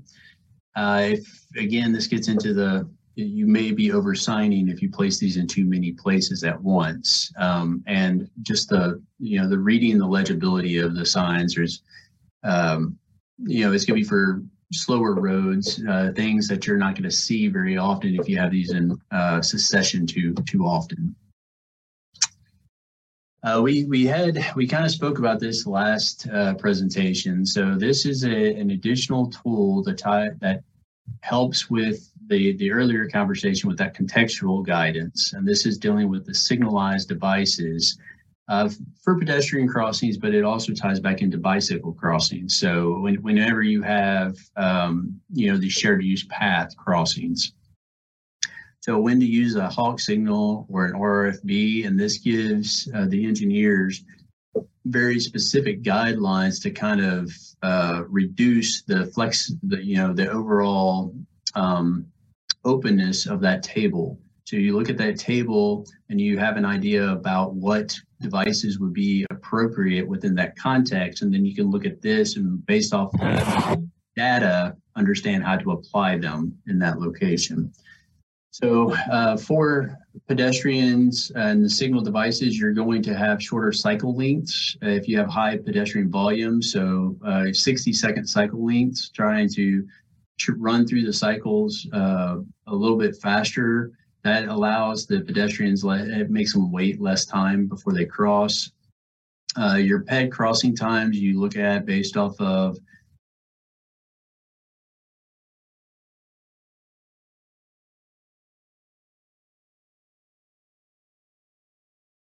reduce the pedestrian crossing time, reduce the speed of the pedestrians crossing. That way it increases the pedestrian crossing time.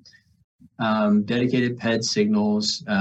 We have some information in the guidelines about leading pedestrian intervals and left turn signal phasing. So left turns are also a very dangerous portion for how a pedestrian is crossing the street. Signal devices for bicycles. This section is really dealing directly with bicycle signals, talking about the on-side signals, how to develop the timing for the signal. So you have to have additional green time because a cyclist isn't going to cross the street as quickly as a vehicle. They're not going to accelerate as quickly.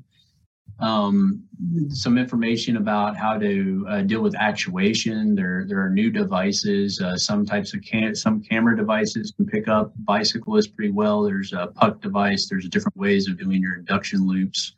So we touch on a little bit of this in this section of the guidelines. We did spend a decent amount of time really looking at how to deal with turning radii. One of the most dangerous portions of the bicycle network and for pedestrians is the speed vehicles may have to go around corners. So right hook crashes are one of the most prevalent crashes that we have for between vehicles and bicycles. Selecting the proper design vehicle for your streets. And so going and determining what design vehicle is appropriate for your street based off the context of the road. What do you want that to function as? This is recommendations from NACDO for an urban city as to what vehicle is appropriate for what type of street. You also have to adjust the design to allow a control vehicle. Most places, this is going to be your fire trucks. Your fire truck has to be able to get to a residential house, but that fire truck's going to have sirens. It's going to be able to make a turn, weave into an oncoming lane. You can offset things to get it into that area. Managed vehicles are, they're really the most common vehicle that's going to use that street. So it's going to be your standard passenger vehicle is usually your managed vehicle. And so you're going to assess each corner based off of these three types of vehicles, trying to make sure that the managed vehicles are not going to go much more than 10 miles per hour around the corner. And you're going to program those. Stephen, here's a reminder from Stephanie. Take the garbage out. Sorry. Stephen, here's your reminder from Stephanie. Take the garbage out. I think I'm supposed to take the garbage out. All right. So the 10 mile per hour vehicles, the crawl speed for the controlled vehicle. So those larger vehicles, you're going to have at an even smaller speed. So like a 2 to 5 miles per hour. That way it allows them to go around a tighter radii. A lot of these have gotten even more detailed in the design criteria as you're dealing with more modern design techniques such as protected intersections. You're minimizing turns. So some of the ways that we're going to look at this is your effective radii. So if you're offsetting the travel lane around a parking lane or a bike lane, you're able to, that turn radius is much larger. So if you can see in this picture, the radius at that corner is actually only 15, but that effective radius is 68 feet, which is massive. A passenger vehicle is going to be able to go around that curve at a very, very high speed. So you're going to want to do something at this location to try to reduce the ability for that passenger vehicle to turn around that corner, but still allow a larger control vehicle to actually make that turn. So there's things that you can you imply like mountable curb aprons. You can move the stop bars back. Moving the parking around going to give you some more space also for large vehicles. This does have some other benefits. So in some projects I've worked on, we were able to minimize the right of way that we needed at an intersection for a signal because the curb radii, tightening the curb radii, providing a little bit of an extension gave us enough space to put that there and put the pole in place and still allow the button to be pressed and meet ADA compliance. Slowing left-hand turns has become a larger conversation over the last several years. I think New York City has now, they have installed somewhere around 600 of these throughout the city, New York City, since 2016. And so you have, this is typically just like almost like a speed hump placed here. And then you have bollards or something of that nature that's a higher back at the end, and that makes the driver go all the way out in the intersection before they make a left-hand turn. Drivers tend to cut the left pretty severely, and they're looking at the vehicles coming towards them and trying to find that gap, and they're not paying attention to a pedestrian that may be in that crossing or a bicycle if a bicycle lane is also in that location. So this has, in Los Angeles and New York and Oakland, California, I know has put a bunch of these in. They're showing somewhere around 45 to 50% reduction in severe crashes and injuries for left-hand turns and pedestrians. Transit and railroad crossings. Lawrence has a pretty good transit manual already. Usually your crossings you're going to want behind the transit vehicle when the transit vehicle stops. That allows the cars behind it to see the person passing across. Same principle as that stop bar being 20 to 50 feet back. Rail crossings are a little bit more complicated because a lot of times your bicycle wheels can get caught between the tracks. So in this picture, you can see where the bed has been filled with concrete. There's also some metal mats and different techniques the railroads have to fill these spaces. They give you the ADA compliance, and then this rubber matting is something that reduces the gap, so a bicycle tire is going to be less of a chance for it to be caught. Now, this infrastructure right here around the rails is all the responsibility of the railroad. So the city of Lawrence could look at, when they're developing the bike lanes, making sure that the bike facility itself, you would make sure that you have markings to show that you're going into a dangerous area, whether it's green markings or sharrows or something to bring attention to this, to make sure that the bicyclist is going to point their wheels as much to a 90-degree angle as they can to cross the tracks. And then working with the railroads to update their crossings to what is now standard in the MUTCD for their crossings. Prohibiting right turns on red. This is something that is great for areas with high pedestrians and bicycle volumes. If you have people crossing that are more at risk, so small children, intersections adjacent to shared use paths or cycle tracks. So if you have a cycle track, a high volume cycle track, especially a two-way cycle track on one side of the street, or a shared use path passing at an intersection, you don't want right-hand turns also across those. For a person to make a right-hand turn, they're looking to their left down the street to find a gap to turn into, so they're not looking to their right, and them seeing traffic coming from both directions across that street, especially for bicycles that are going to be traveling at a higher speed, it's very difficult for them to have enough time to react to that appropriately. Leading pedestrian intervals, you don't want a right turn across a leading pedestrian interval, a pedestrian or bike only phase. If you have transit queue jumps, everything else should be stopped during the transit queue jump, and sight distance issues for queue vehicles approaching from the left. So if you're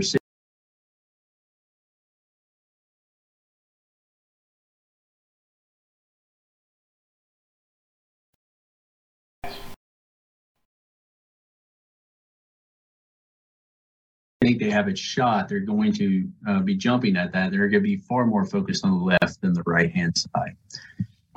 So there's a few benefits, obviously, that are more on the safety side. And then there are some challenges. Some challenges are more perceived challenges based off of common driver behaviors.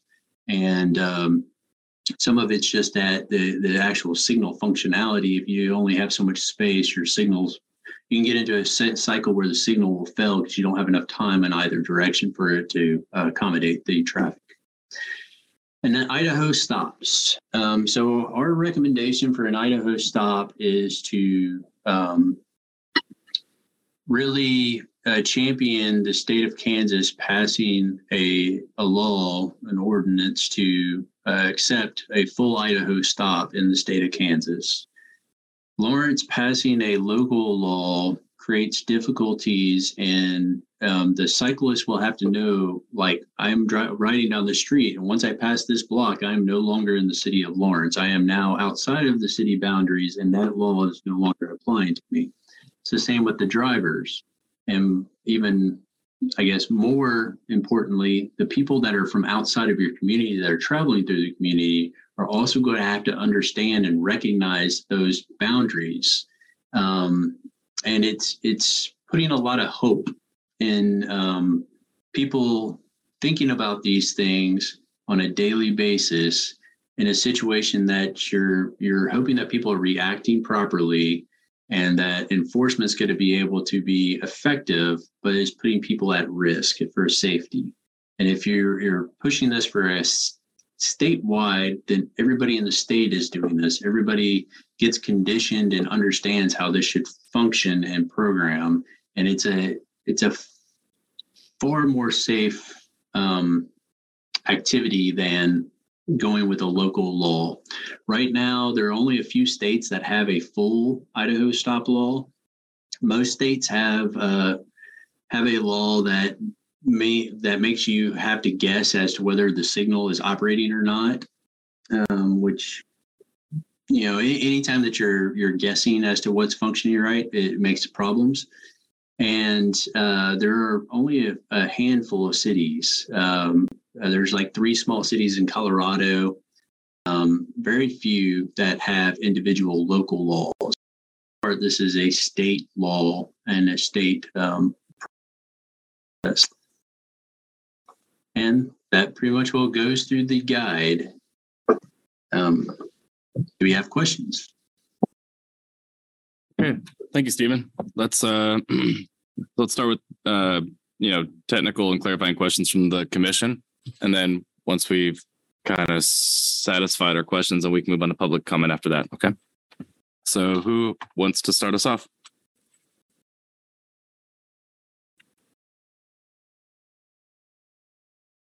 You want to do it, or shall I? Sure. All right.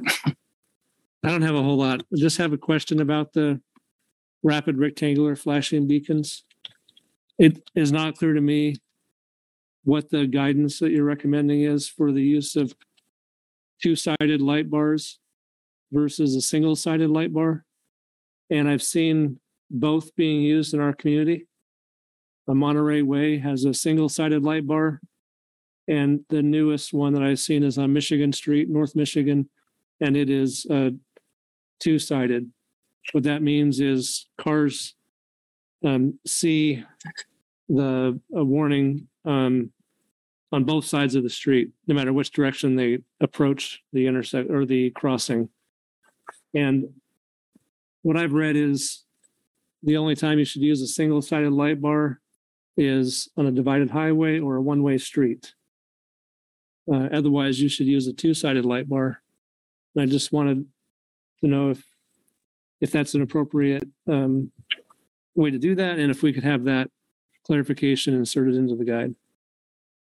Yes, sir. I'm happy to speak with staff about that and provide a recommendation directly regarding that.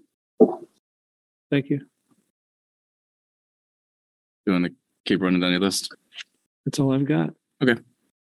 I'll jump in with one or two here to start with. I do have a decent amount of questions that, ideally I would have gotten to staff on Friday, but sorry, didn't happen. So, all right. First one is something I should probably know by now. Is it Kansas law to have to yield to pedestrians in crosswalks? Yes. Pedestrians.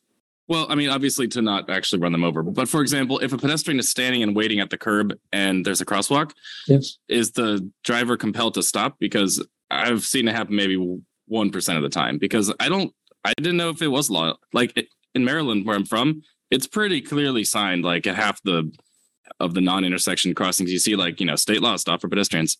But if that's the case here, it sounds like that may need to be signed a little bit better. Yeah, So, Kansas law from what I researched when we were developing this is yield for pedestrians in the stop in the crosswalk. Okay. So yield, right? Yeah, yield and stop.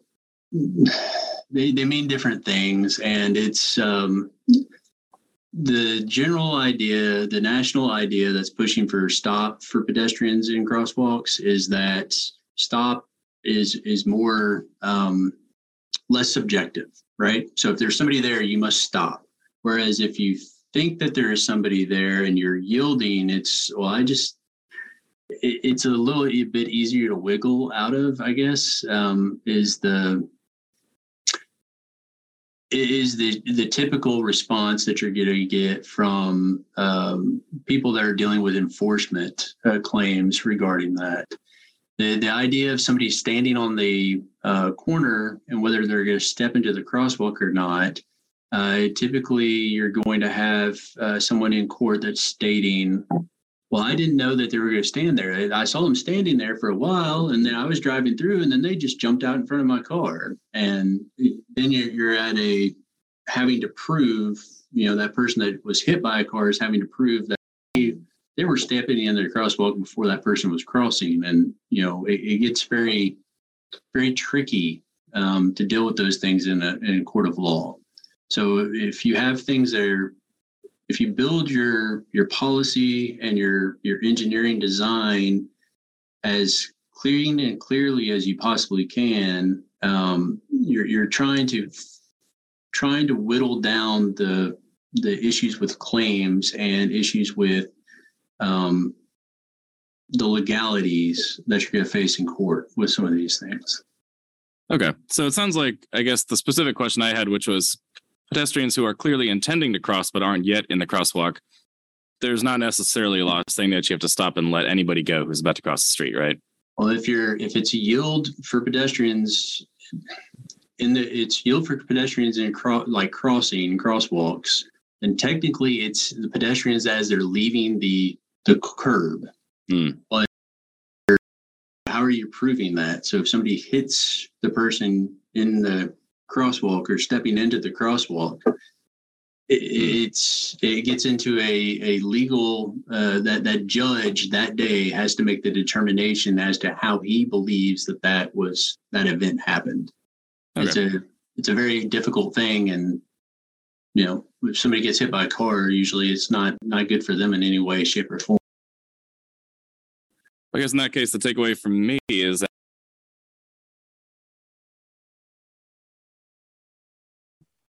for example, I don't know if y'all are familiar with the southbound crossing the Kansas Bridge, turning westbound onto 6th Street.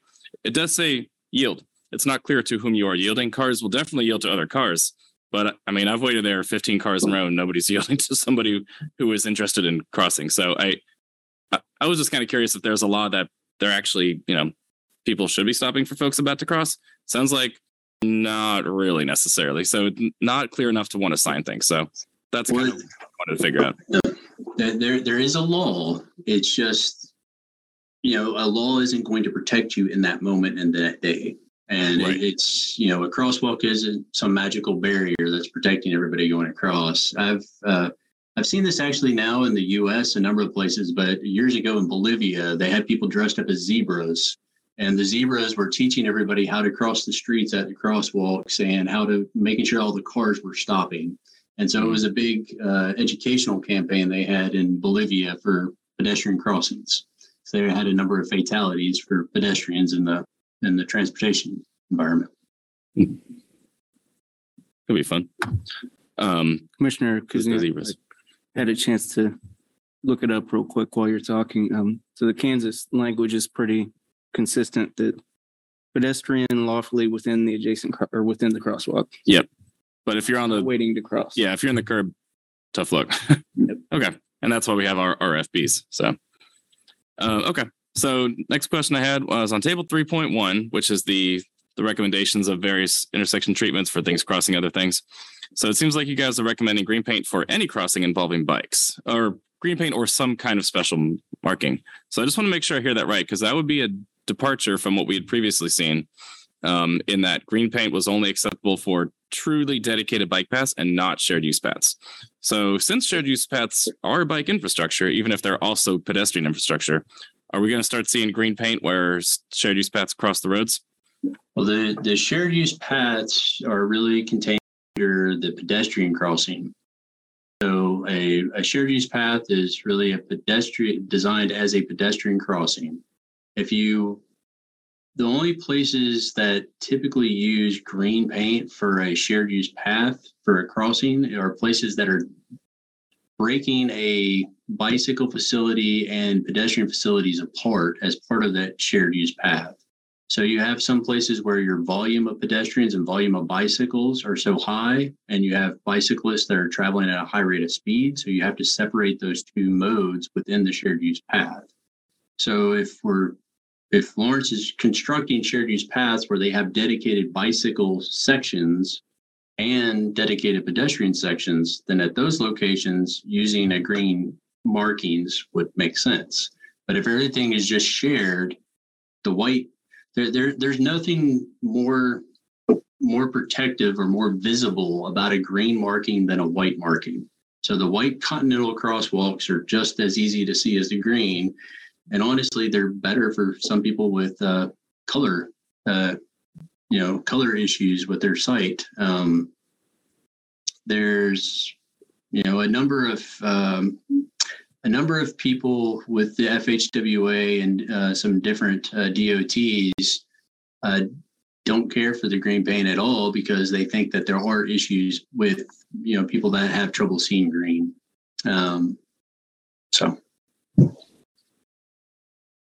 All right, so I'm trying to remember if I saw this in your else, but I swear I saw somewhere that, green paint is recommended to increase the visibility of cycle crossings. If it can increase the visibility of bicycle crossings, wouldn't it be expected to also increase the visibility of pedestrian crossings, given that it's the same paint crossing the same road? It seems like kind of an odd differentiation here. Well, the green paint is differentiating the bicycle crossings from the pedestrian crossings. So green paint was accepted to give bicycle crossings themselves something that was going to be a higher visibility. But again, the green paint is not going to be any more visible than the white paint. So a continental crosswalk is just as visible as the green, and separating those two things out for like a shared use path where everybody's sharing the space doesn't make a lot of sense. I think what's not making sense to me is that if green paint is no better than white paint, then why do green paint crossings for bikeways at all if it's not useful? And then on the other hand, bikes are just people and faster and harder to see. So I can see why you might want a little bit of differentiation. And, if you have somebody walking with a baby in a stroller, you'd probably want them to be visible in a crosswalk too. So regardless of who it is, they're not in an armored car vehicle, right? So you'd probably want them to have the same level of visibility and protection, even if 10% of the population can't see green. 90% can. So it seems like kind of a cop-out, frankly, to just kind of arbitrarily say shared use paths are bikes and peds. We're going to treat them as peds because we feel like it, right? But they are also bike paths. And since we don't have real bike paths, those de facto are our bike paths. So I don't know. It seems like a not great conclusion based on, other cities are doing it, but there's also no law saying we can't put green markings at shared use paths. Oh, you could. I mean, it would be, but my thoughts on it are that if you're putting green paint down at a shared use path without needing to separate the bicycle and pedestrian traffic for whatever reason that you're needing to do that, you're just doing it for aesthetic reasons. It's not going to create anything that's going to give you any better visibility or any more protection.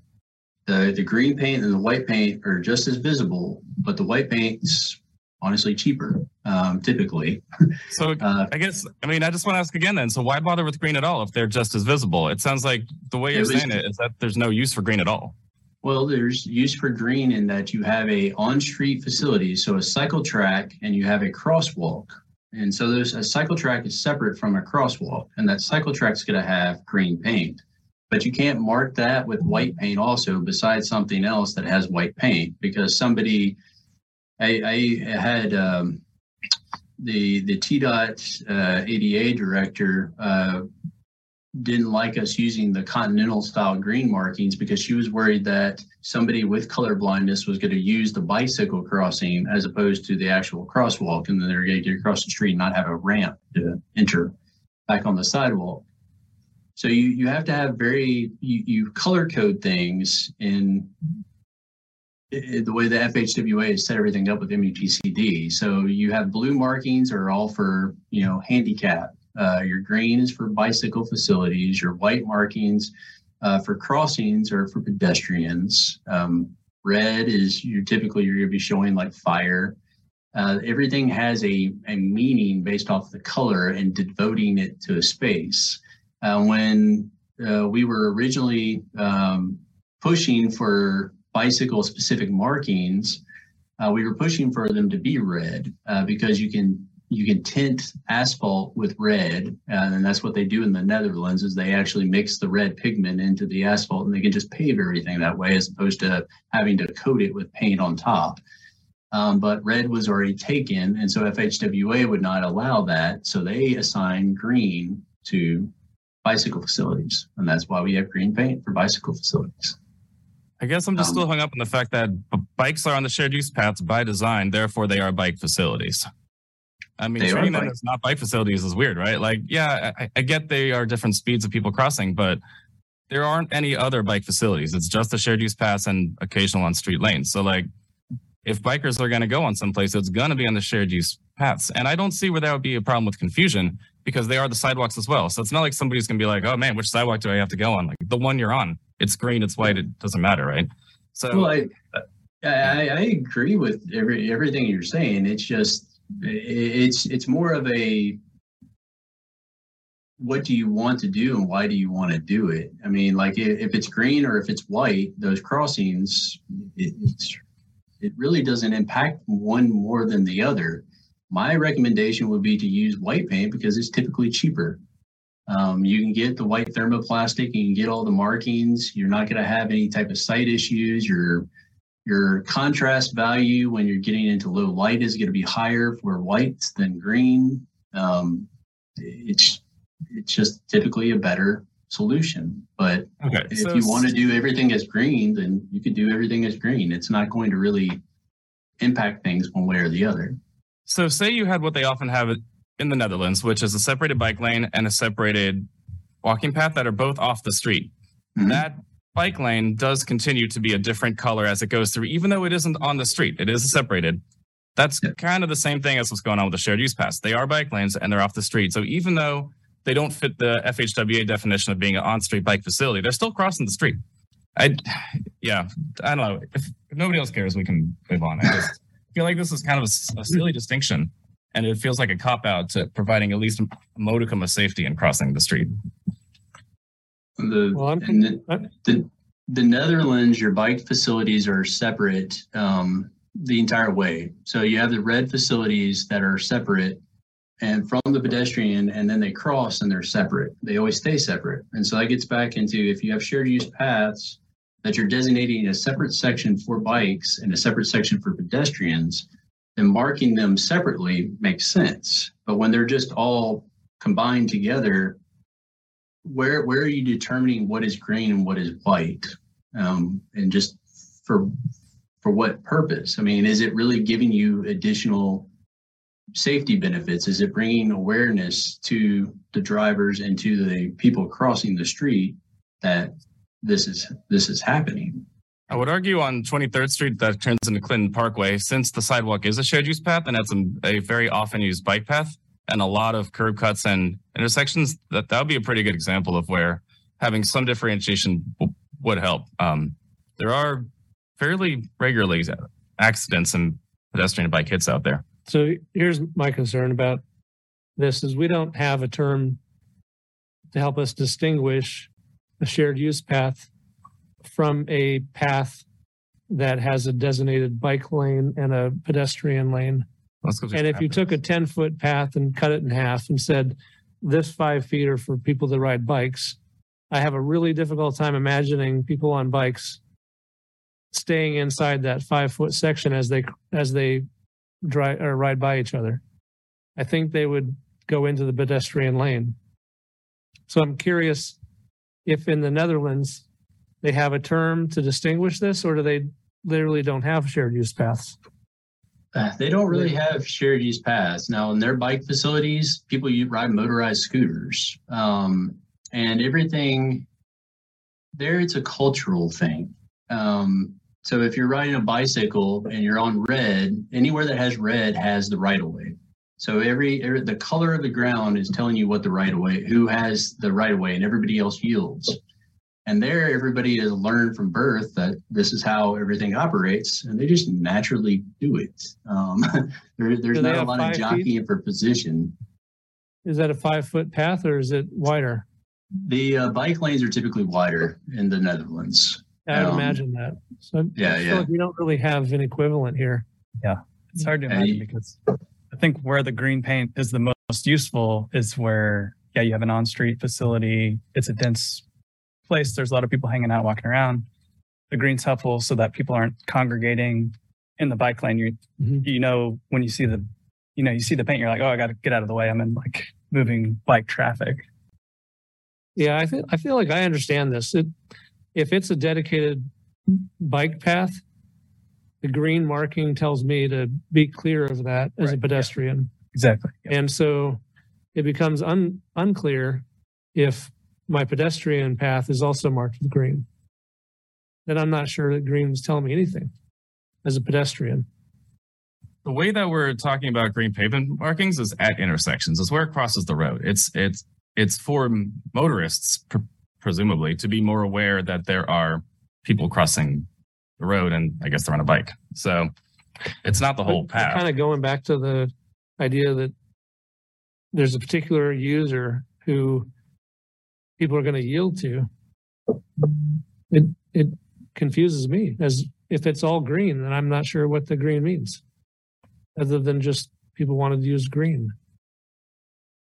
So are you advocating for no green markings anywhere then? No, I think that as I understand the guidance, it's that it's appropriate to use green when it is a facility just for people on bikes. If it's shared or pedestrian, then it's white. If it's dedicated to bike only, then it's green. That's what I'm hearing, yeah. If I may chime in, Stephen, can we get the image of the green path on the screen again, just so we can? Yes, sir. That's what I was working on. Let me see. All right. Can you all see this? Mm-hmm. Yeah. All right. So you see here that the green is differentiating from the pedestrian crossings. So these bike facilities, and so this is a buffered bike lane. If you put in armadillos or bollards or planters, then this becomes a protected bike facility. Or if you have a concrete curb, then you're dealing with this as a cycle track. So anything that's an on-street facility, regardless of whether it's just a standard bike lane or any of the other types of bike facilities that would be crossing, you'd have the green markings going across, showing the bicyclists where they're going to cross. So sometimes you have intersections that are offset. So the bicycle crossing may actually be a little diagonal to get across. And this helps the bicyclists know where they should be in the lane as they're crossing through the intersection. And it also brings awareness to the drivers that this is where a bicyclist will be as I'm crossing this green path. The white markings are all for the pedestrian crossings and shows them where they should be crossing, where's the most safe place. It also shows the vehicles and the bicyclists where they're going to have interactions with pedestrians.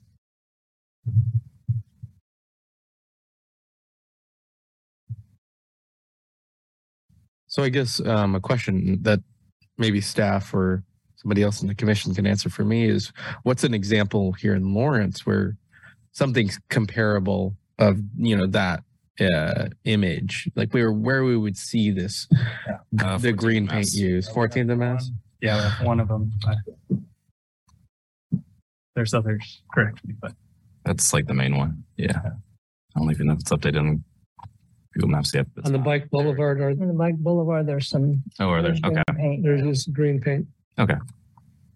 so I think for me, I'm realizing really this whole discussion is like making me think this is just a great case to go away from shared use paths and put in more protected cycle tracks, because then we do have designated space for both. And, a clean designation to use green pavement markings, which I think also adds wayfinding, people finding where to ride the bike much easier than, shared use path. We've bottlenecked ourselves into, we can't use green because it's technically sidewalk. Yeah. I'm good for now. Yeah. This is what it is. Well, I appreciate the distinction that I just heard about a bicycle track between that and a protected bicycle lane, because I don't know that we've had a really clear distinction. And what I heard is I'd like to maybe ask that there be some better definition provided in our guidance document, because what I heard was a bicycle track has a curb.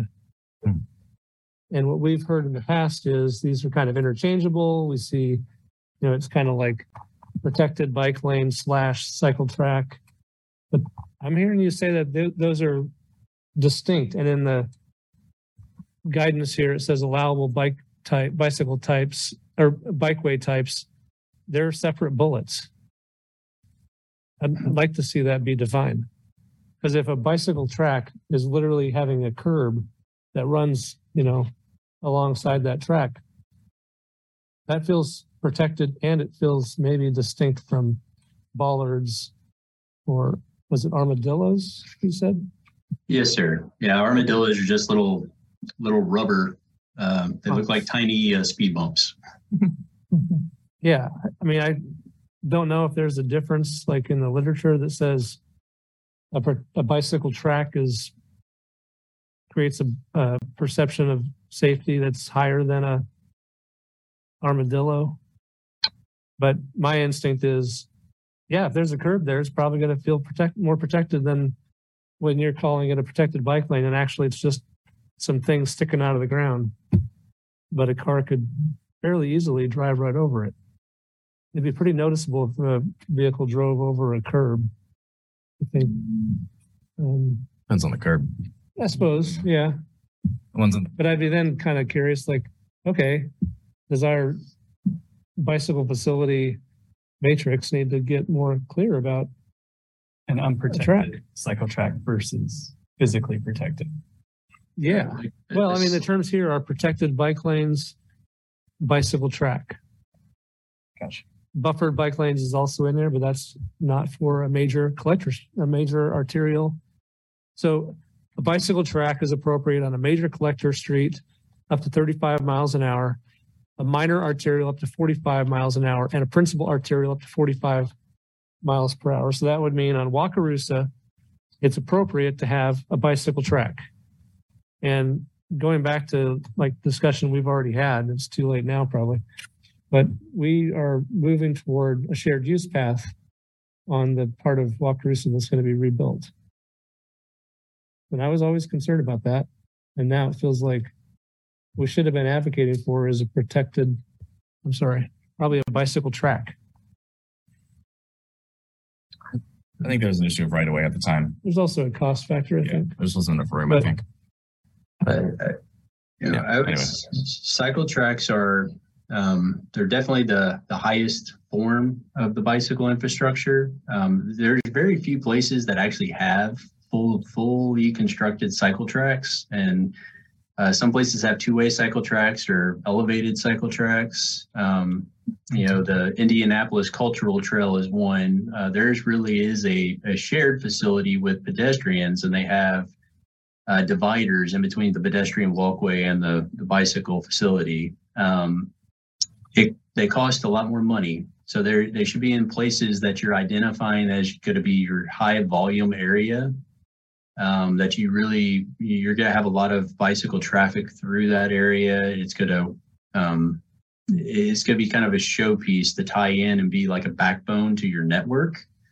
The cost is really impacted a lot by your stormwater. And so you're going to have to get that stormwater you have to move all your stormwater infrastructure. You have to develop green stormwater infrastructure to tie in to the existing systems. They're a chore, and they take a lot of space. And that's generally your biggest thing, is understanding the space that the different facilities need. So what do you want this facility, this street functions as this. You want it to be this level of comfort. You have this much space. And so how do we address this space, really starting at your intersection and not the midpoint, because your intersections control everything in an urban setting. So understand how you have to develop that intersection, and then make all your decisions based off of that going out, and understand what the real cost is going to be for you to implement that type of facility in that place. Okay. Do we have any further discussion on this point, or shall we move on to the next couple questions? Because I know we got kind of deeper into that. I take responsibility, but yeah, I'm okay with moving off of that one. I did have a question about the 3-foot passing distance sign. Is that a KDOT standard? Are we allowed to deviate from that, or do we have to have that rather wordy sign? That's the KDOT standard. It's very hard to read that. You're usually going to be placing that on streets that should have lower speeds.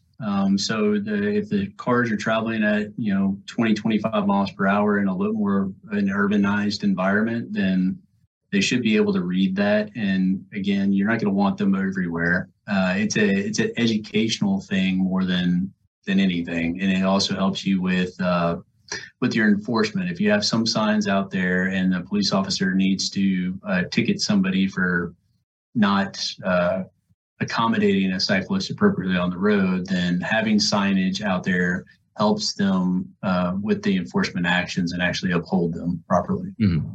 So just so I make sure I'm hearing you correctly, you say it's the standard. Does that mean that there is no possibility to deviate from the standards, or it's more like this is what we highly recommend you to do?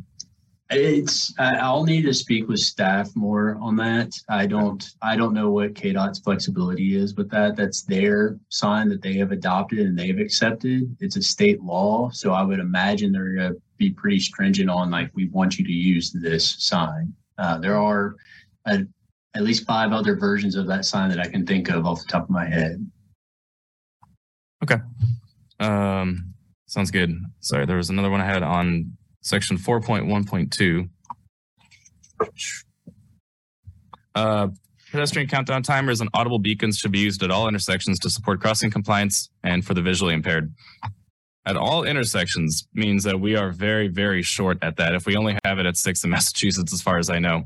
Do you know other cities that have gone as far as putting audible? Well, it's part of PROAG and part of ADAG that you have these devices. So cities enter into ADA transition plans to then have a budgeted amount to then transition the city through. So the city of Memphis, we have 1,300 signals throughout that the city is responsible for, and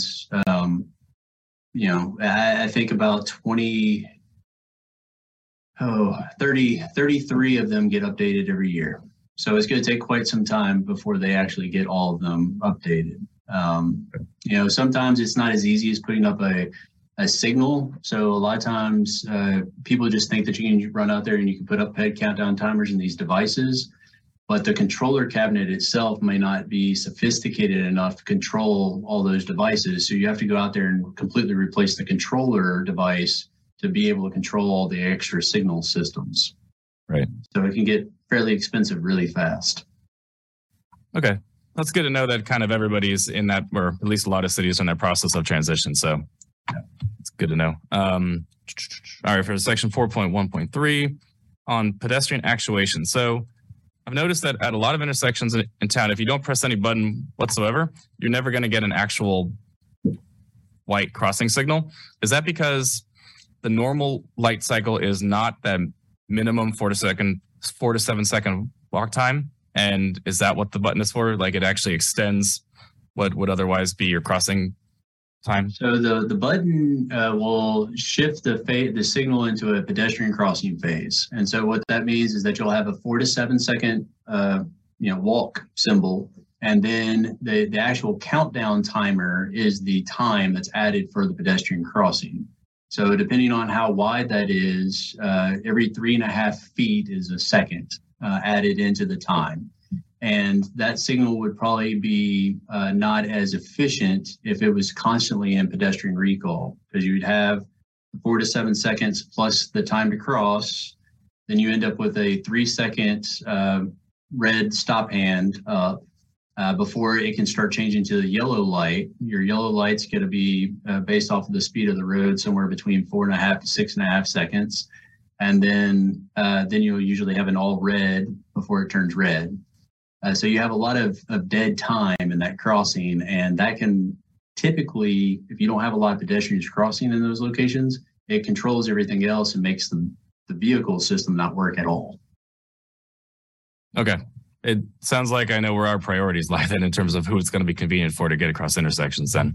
But at least now I understand why we don't have an automatic walk signal. I swear there's other cities I've lived in where everywhere you go, it's either a red light or it's a green light and you have a pedestrian signal. So this is kind of new to me here, not having.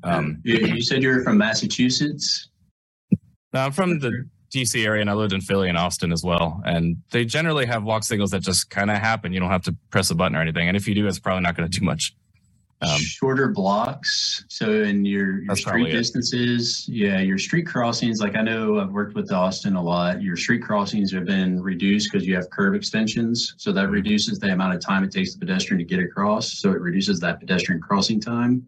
Mm-hmm. So you can get into not having the pedestrian actuation on, and you have more pedestrians crossing. And so that's typically in cities, as you increase your density of pedestrians and you increase your density of commercial development and things of that nature over a smaller area, then you don't need to actuate the signals in that way any longer. You can have an open pedestrian cycle going. Okay, that makes sense. Does anybody want to jump in with other questions that have come up or?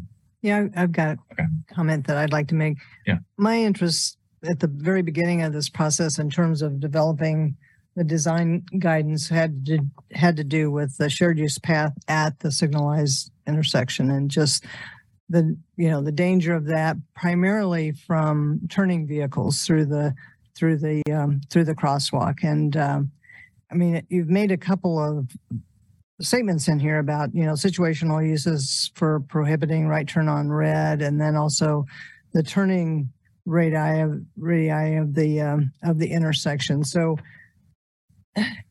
but it seems like is it written as a policy or a design guide, or I mean, it looks like kind of suggestions, like pros and cons of prohibiting right turn on red, but not really making a recommendation about that. What kind of explain that about? I think we can get to.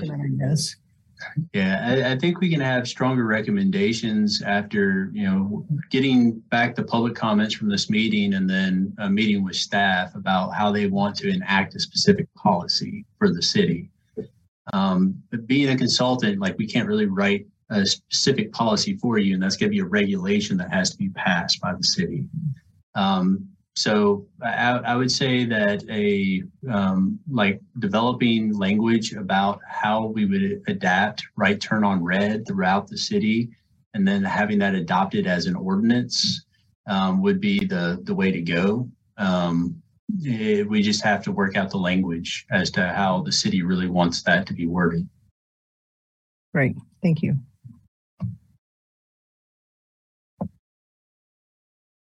Okay, I'll jump in again, I guess. So I was in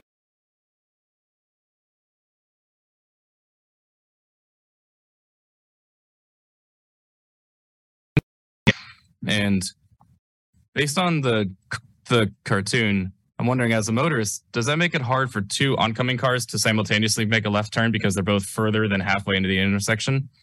It can. You have to. I mean, that's something that the designers will have to do the turn analysis to understand where those things can be placed, how far out it can be placed.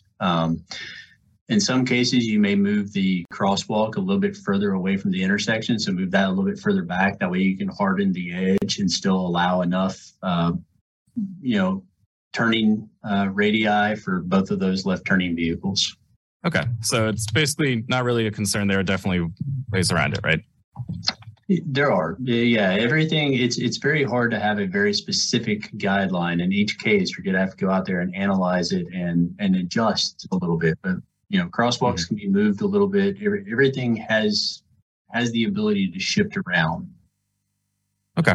I had a question about parking modifications. In other cities, there has been moves to have parallel parking about 6 feet off of the curb, such that the bike lane is now protected from travel lanes by 2 tons of steel in that direction, and also preventing dooring by a significant margin. Would it be possible to include some kind of language around that in the policy, just to kind of show that there is another way? Yes. So, in the appendix, there's the parking modification guidelines, which was really just kind of addressing how you're going to look at parking on the street and change to give you more space for bike facilities. Dealing a little bit with the reverse angle parking, because having, straight in angle parking for any type of bike facility that's going behind that, sharrows or anything, is exceptionally dangerous. So shifting that to reverse angle.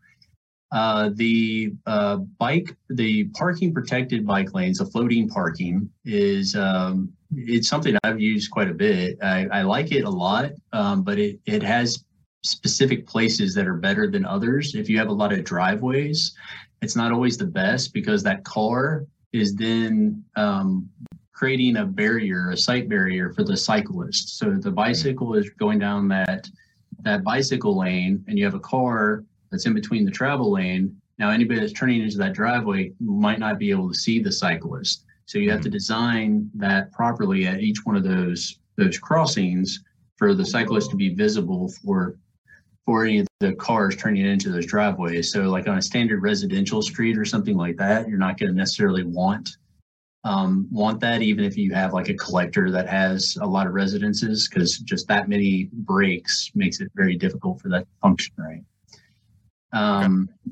You do have other issues with that, because you are now constraining the bicycle between a vehicle and the curb. So if they get caught, if there's a pothole, or there's an issue with the stormwater inlets, or there's an obstruction of some sort, it's harder for them to now maneuver out of that space. And you do have issues with dooring with pedestrians, where a pedestrian gets out and now the bicycle has nowhere to go around that door because they're going to hit the curb. So there are challenges, but it is something I think that works really well. It just has to be applied in the right spot, and everything has to be designed properly about how you're integrating it into the system. Okay, sounds good. In that case, I guess I would just like to put it on the record that I think it'd be helpful to have that option at least laid out a little bit, because I think a lot of people haven't even heard of it if they're not familiar with larger cities. So, all right, one more thing. Raised crosswalks. Is there any standard regulation that prevents their being used more frequently? And is there an opportunity to maybe get some more defined geometrical standards to make sure that they are, I guess, appropriately sloped on the approach and the dismount? Okay. So are you looking at raised crosswalks at intersections or raised crosswalks at mid-block crossings only? I guess either. I mean, we have them at both, as far as I know. We have a couple of mid-block crossings on the Burris Creek Trail over on the east side, and then we have a couple there's a relatively new one at an intersection around Haskell and 19th. So, yeah. I don't So think the city of New York about 4 years ago started doing a massive program where they're putting them in at a number of intersections all through the city, putting in raised crosswalks. That's become a more popular thing lately. Your biggest issue with raised crosswalks at intersections is stormwater. You have to figure out a way to get stormwater around and into the inlets around these now obstructions, because the street, the gutter, the curb is really there for stormwater control. It's not there for any other reason. So getting the water in the right place is typically your biggest challenge. The angles, your entry and your exit angles should have a specific slope. And typically the biggest issue with that is the grade of the street that you're placing that on. You have to change the length of that ramp based off of the grade of the road to keep your slope appropriate for the vehicle to cross over that. You're usually going to have a device that's about 22 feet wide, and you need enough space for that. And your vehicles are going to typically go somewhere between 20 and 25 miles per hour over the raised crosswalks, if they're not needing to stop or turn for some reason. Okay. I guess all I ask is that if it's possible to include a little blurb on, like, here's a potential treatment that we could have for an intersection that's new that people maybe aren't familiar with. It does seem like there's a difference even in Lawrence, that there are some raised crosswalks that have to be crossed pretty slowly or they're going to ruin your undercarriage. And then there's others that you don't even really feel them. So I just think it would be of use to kind of have a more defined tool in our toolbox for when we talk about crossings of shared use paths, for example. Because I mean, I would definitely favor raised crosswalk over green paint, for example. Okay. Yeah, and then it's far more effectual. Yeah. Yeah. Okay. I promise this is the final one. In other countries, there are progressive zigzags both in the side and on the center lane when you're approaching either a raised crosswalk or zebra crossing. Are those allowed via MUTCD, or is that totally prohibited in the US? Because I don't think I've ever seen it here. I don't think it's prohibited. They used some in Oakland about 2 years ago. There's a couple of studies that are going on. I'll have to look it up. I haven't seen it recently. So the purpose of that is it's a trick of optics. And so they started using it over in England, I believe was the first place, and then Germany. And if you have everything on the road is at equal distances, then it becomes a tunnel and you speed up all the time.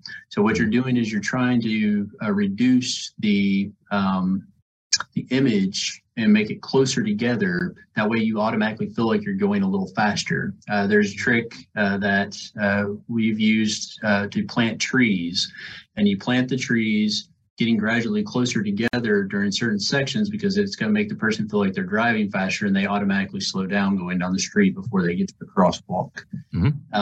So there's a number of different tricks similar to that. There's a group that was looking at changing the lengths of the standard pavement markings. So you're just dash markings down the street, as opposed to them staying at a uniform length that they gradually get a little bit smaller as they get closer to a crosswalk, and that seems to slow people down. There's a test bed up in Michigan that's looking at that right now.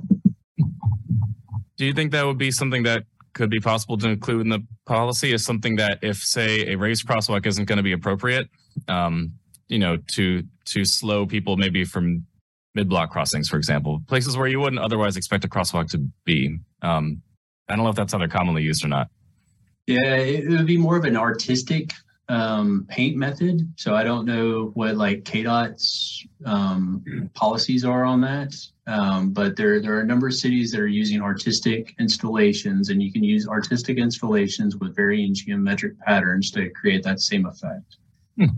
You can have something about your plantings, but that's something I can talk with the staff and, just what they're open to. But, once you get into landscaping, it gets a little bit out of engineers' hands typically. You don't want me picking out trees and flowers.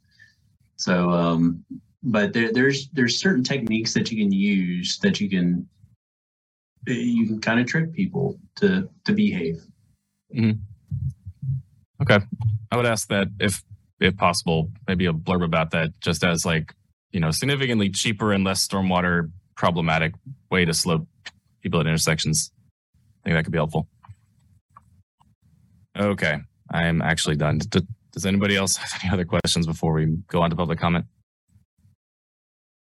I do apologize for monopolizing everybody's time. Usually I would try to get this done by Thursday or Friday and actually send them to you guys beforehand, but Stephen, thank you very much for bearing with me. I think I understand this a lot more. And I do think this is an extremely important document and policy because almost all of our pedestrian and bike fatalities are at intersections. So it's kind of a matter of life and death, really. So if we can improve these, then we can hopefully reduce the fatalities in major injuries.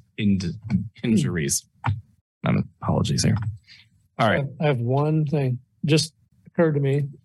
I thought about this. I don't know if this would be a place to put it, but on certain intersections, typically it seems like it's like in the country, there's a rumble strip that kind of is in advance of a stop sign, maybe to bring people's attention to the stop sign. And I've often wondered why those are not used, as people approach significant pedestrian crossings. Can you give us some input on that? Like when we're trying to protect people that are crossing our Lawrence Loop Trail, for example, we've talked about green paint. Well, maybe that's out now. We've talked about raised crossings. Is there any value to putting rumble strips before those crossings? There are a couple of different methods of doing it where they score the pavement or they place something that's slightly sticks up off the top of it. Germany actually has a street that plays music for you. It's really nice. But the big thing is noise complaints. Usually, that creates a lot of noise, and so you have to understand how far out the sound is going to go from that location as they're crossing, and understand who it's going to impact prior to you installing something of that nature. So if you have people's personal homes that are close to that, you would want to do a study, understand the decibel impact that's going to go out of that if they're going to hear that while they're watching TV in their living room, and then have some type of public discourse to make sure that they were okay with you changing their life in that manner prior to just doing it. How does one go about studying that? Like, is there temporary strips you put down or something? Yeah, there's research out there about how much, what the decibel level would be, and then you have it's going to create this much sound over this much distance. We do the same thing for interstates. So you do an interstate noise study, understand where you need to put noise walls and things of that nature.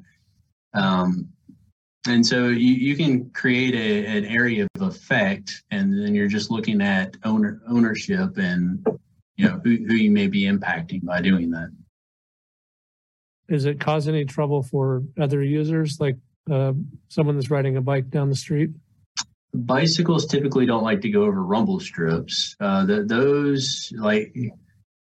these would not be. They would be spaced a little bit differently. They're not typically as close together. And usually a bicyclist has an issue with standard highway rumble strips because they're going across them left and right. They're not just going straight across them. In this case, you should be going 90 degrees right across the strips, so it shouldn't be as big of a deal. Not all riders are going to feel super comfortable with it. If you're going really fast and you're on a fancy road bike with little tires, it's going to jostle your handlebars quite a bit. So it can impact things. I know some motorcycle groups have come out against things of that nature in the past, but I don't know how impactful it really is to somebody on a motorcycle. Thank you. Anybody else? All right. Let's turn it over to public comment. Is there anybody in the room who has comment on this agenda item? I'll ask that you please state your name and address and who you are representing in case it's not yourself.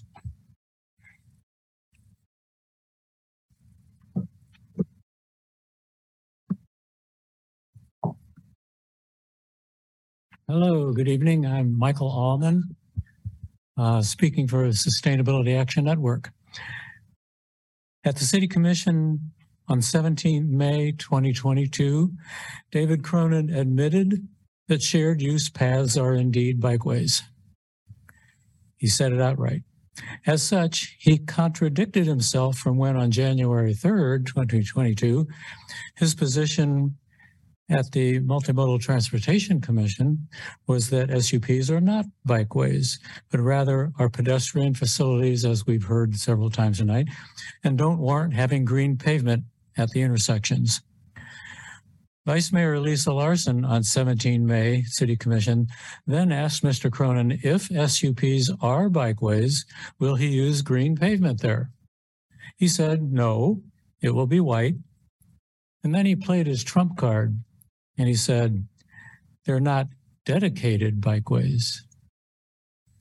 So my question to Mr. Cronin is, where are Lawrence's dedicated bikeways? The buffered bicycle lanes, the protected bicycle lanes, the single direction cycle tracks, the two-way cycle tracks, where are they? We don't have any. SUPs are our default bikeway. Now, don't begin to think that white stripe bicycle lanes are dedicated bikeways either.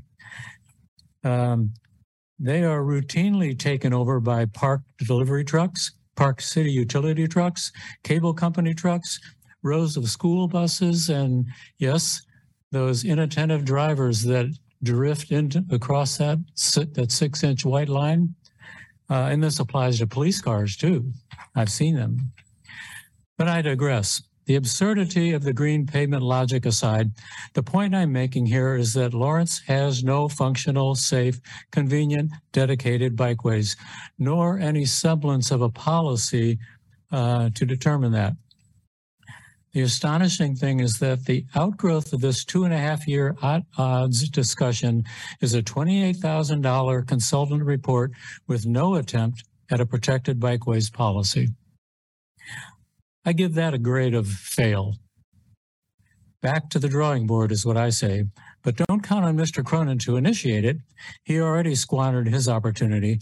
It's down to you to recommend to the City Commission that TREC create a protected bicycle lanes, a protected bikeway policy. That's more important than green pavement or Idaho stops or bicycle parking or anything. If our bikeways are not safe for all ages and abilities, nothing else really matters. Sustainability Action has proposed an effective draft policy on types of protected bikeways. When you talked about it, thank you. According to street classification and speed limit. That's just one example. TREC can build on that if desired, or they can develop their own criteria. Our point is just do it. Michael, that should be included in the scope of work. So thank you very much. Great discussion tonight. Thank you.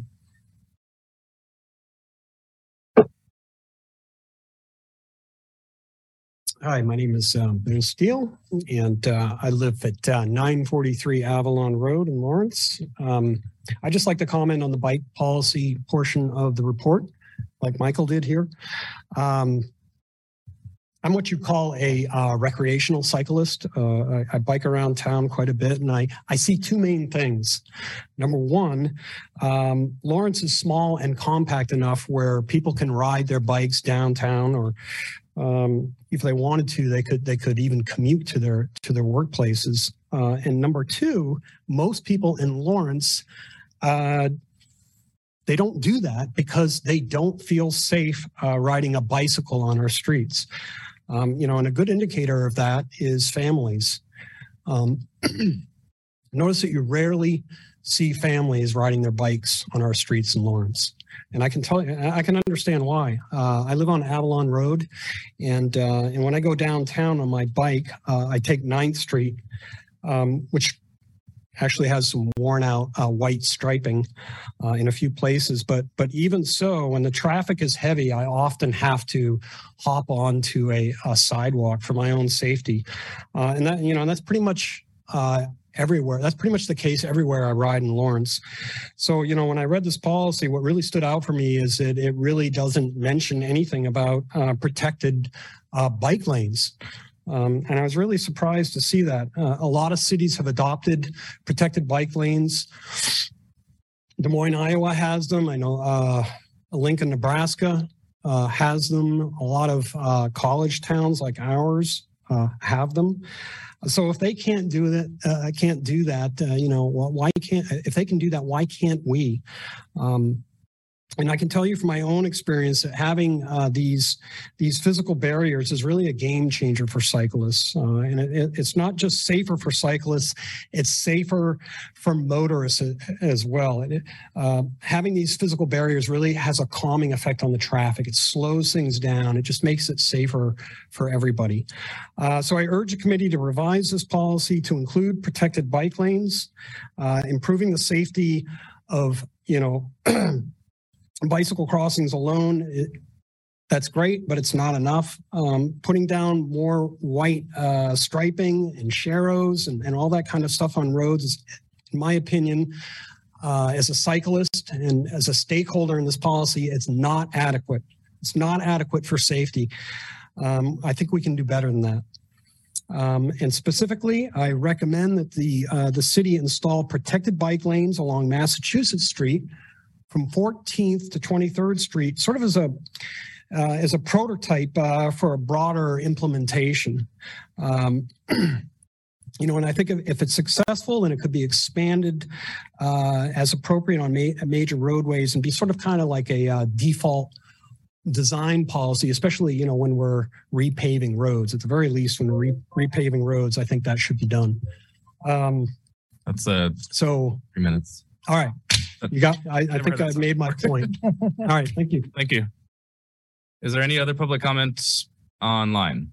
Yes, there are 2 actually. Chris Tyden was next. Okay. Chris, please unmute yourself.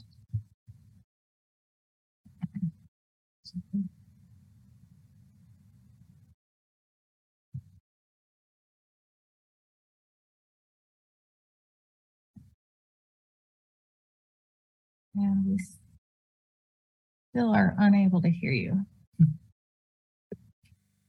I can't actually hear.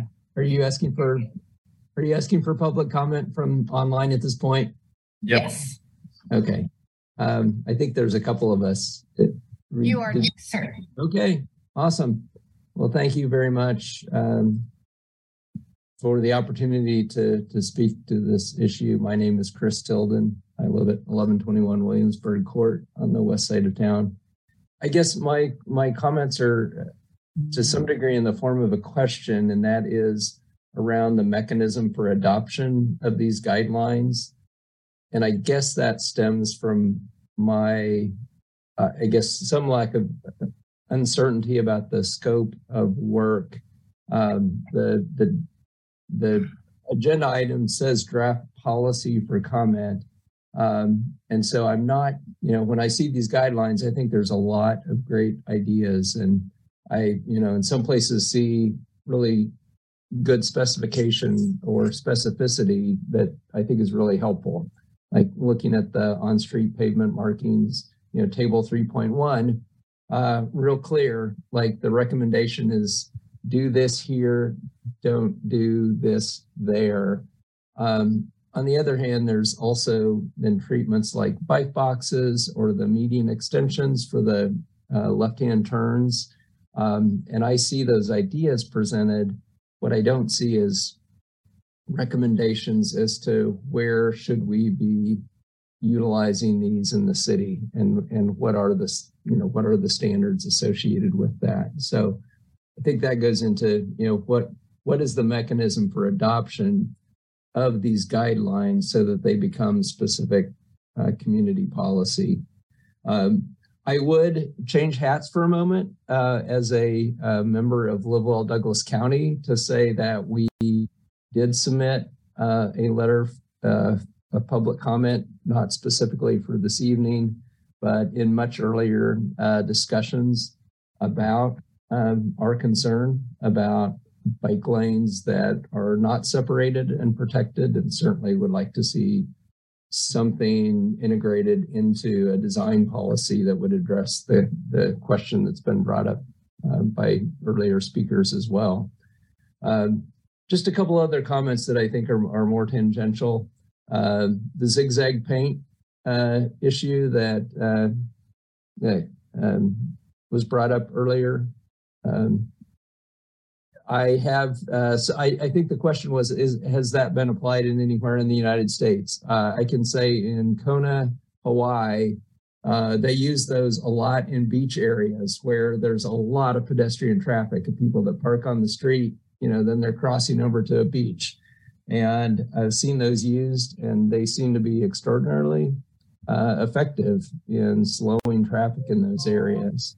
That's 3 minutes. Okay. Thank you for the opportunity. And you're on mute anyway, it looks like. Sorry. It's not really a choice. Thank you, Chris.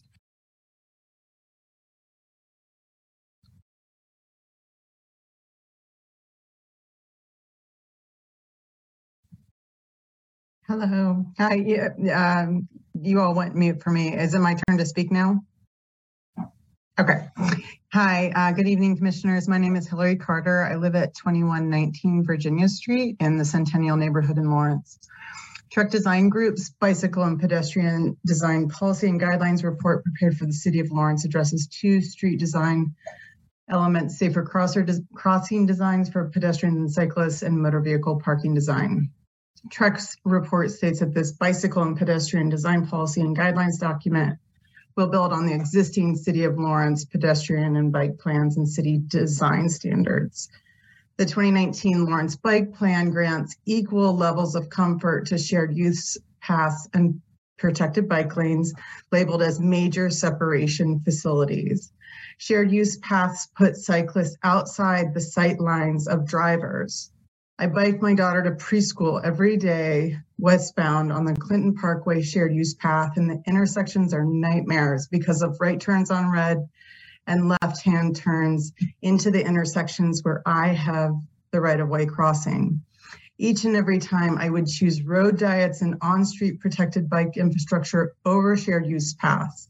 I am more visible to drivers when I share the street with them, and when road design slows down vehicles. Shared use paths and protected bike lanes are not analogous levels of comfort for cyclists. At a minimum, at all intersections where shared use paths and protected bike lanes are installed, right turns on red should be prohibited and hardened center lines be installed for left-hand turns. Secondly, protected bike lanes or cycle tracks have not been adopted as the default bike roadway design by the City of Lawrence's Department of Municipal Services and Operations 2022 Plan Preparation and Design Guidelines Handbook. The city's design standards say that bikeway elements at a minimum must comply with the countywide bikeway plan. However, the countywide bikeway plan does not outline any plans for protected bike lanes, as I'm sure you're all aware. This is unacceptable and sets the bar extremely low for vulnerable road users in this community. I urge the commission to adopt Trek's bicycle and pedestrian crossing design recommendations, but to downgrade the city's level of comfort ratings for shared use paths, to prioritize protected bike lanes and build out a true all ages and abilities bike network. Additionally, the MMTC should push the city's MSO to adopt better on-street bikeway design standards and the MPO to revise the countywide bikeway plan to include protected bike lanes on all arterial and collector streets.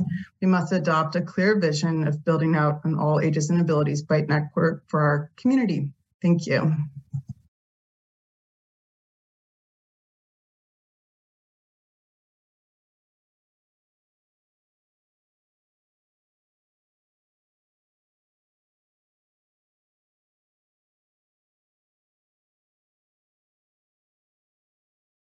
Shall I speak next? Point of information, everyone in the commission room is muted right now. Yes. You may speak next. You ready for me? Yes, JT Thornburg. Okay. Consultants are like light posts, lamp posts. It can be used for support or illumination. Regarding the Idaho stop, the recommendation is exactly what staff wanted. In reading that one paragraph recommendation, I see that the city should continue to advocate for full legislation regarding Idaho stop. That, if there's been any urging from the city, it certainly hasn't come from this body, and I would like to know why. I'm raising this issue not because it's my issue. My issue is bike parking and has been for many years. I'm raising it because I'd like to save the life of a very particular child and a very particular cyclist. At one time, I thought that was Nick, because that cyclist and child came out of Pinckney and used 6th Street, which is no place for a child and a tag along or a trail behind bike. Now, I have several issues with the report, and I'll go through them. One is dropping this thing at Friday at closing time didn't leave much time for many people to try and digest. Number two, no specific input from knowledgeable Lawrence cyclists. There are 3 individuals that I know of who have urged the city to adopt this. 2 of us are very experienced urban cyclists and have been hit by cars and would not have been if the Idaho stop were enforced. Unfortunately, neither of them are here to talk about it. They might have been if there was some time to for them to look at it. The other one was a city commissioner. At the retreat that was at the Carnegie building, that commissioner specifically asked the MMTC to look at this issue. Why did he favor it? I have no idea. Maybe he was hit too, but the commission never did until I asked that it be brought up. And it was brought up with no background, and it went nowhere. At 9.2.1, the pros and cons begins with a safety item, but is not specific about drivers and is specific about drivers' blind spots. That was not my case when I was hit, and would not have been with the presence of the Idaho stop. Neither with the other fellow that I know of. You just, yeah. Sorry, JT, it seems that the timer actually muted you as well. Did you have a sentence to finish up though? We lost you at exactly 3 minutes. The report is not sensitive to the the momentum of this issue and how it's come about across the country. Colorado had several cities that had adopted it before the state did. And here's a development from the district of Columbia. They dropped the right on red in favor of the Idaho stop. I haven't even read all this because it's just weeks old. So, okay. Thank you for your comments. That's our time. Is there anybody else online that we haven't seen raise their hand yet?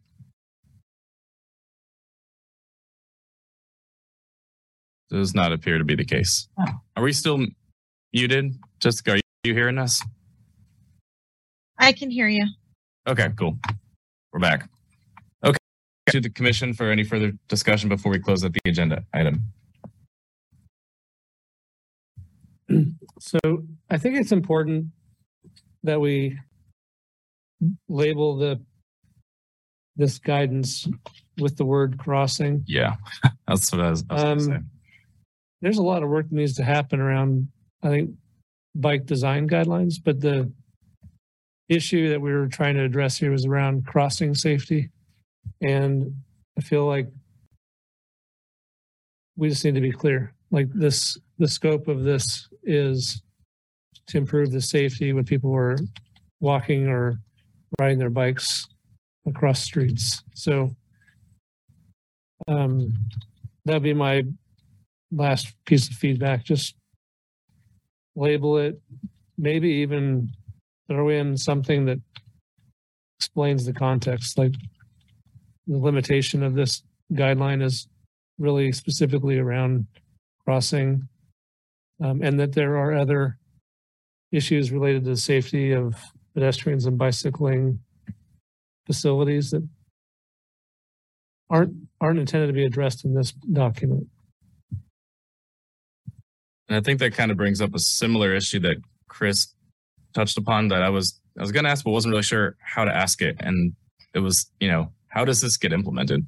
And it sounds like there's a couple of potential options, right? It could be a checklist like the Complete Streets checklist. It could be its own set of standards, much like the MSO design standards are, or it could be incorporated into the existing street design standards for MSO. So I don't know what you guys had in mind, but if you have any comments or thoughts so far, I'd be curious to hear what the plan is. No, I'm not aware of any particular method that City Engineer Dave Cronin had envisioned for this, but I think we can have that figured out when we bring it to you next. Okay, fair enough. And yeah, I just wanted to echo what Charlie was saying. I mean, personally, I do think that having protected bike lanes is somewhat of a baseline to aim for would be appropriate. I don't necessarily think this is that document. So I do think that we're probably going to have talks in the future about the countywide bike plan and the MSO street design standards, because I think it probably lives there, or it would if there was kind of a minimum standard of bike lanes. Does that kind of track with where you're thinking this would go? Yeah, it seems to make sense to be, associated with the MSO's design criteria. Okay.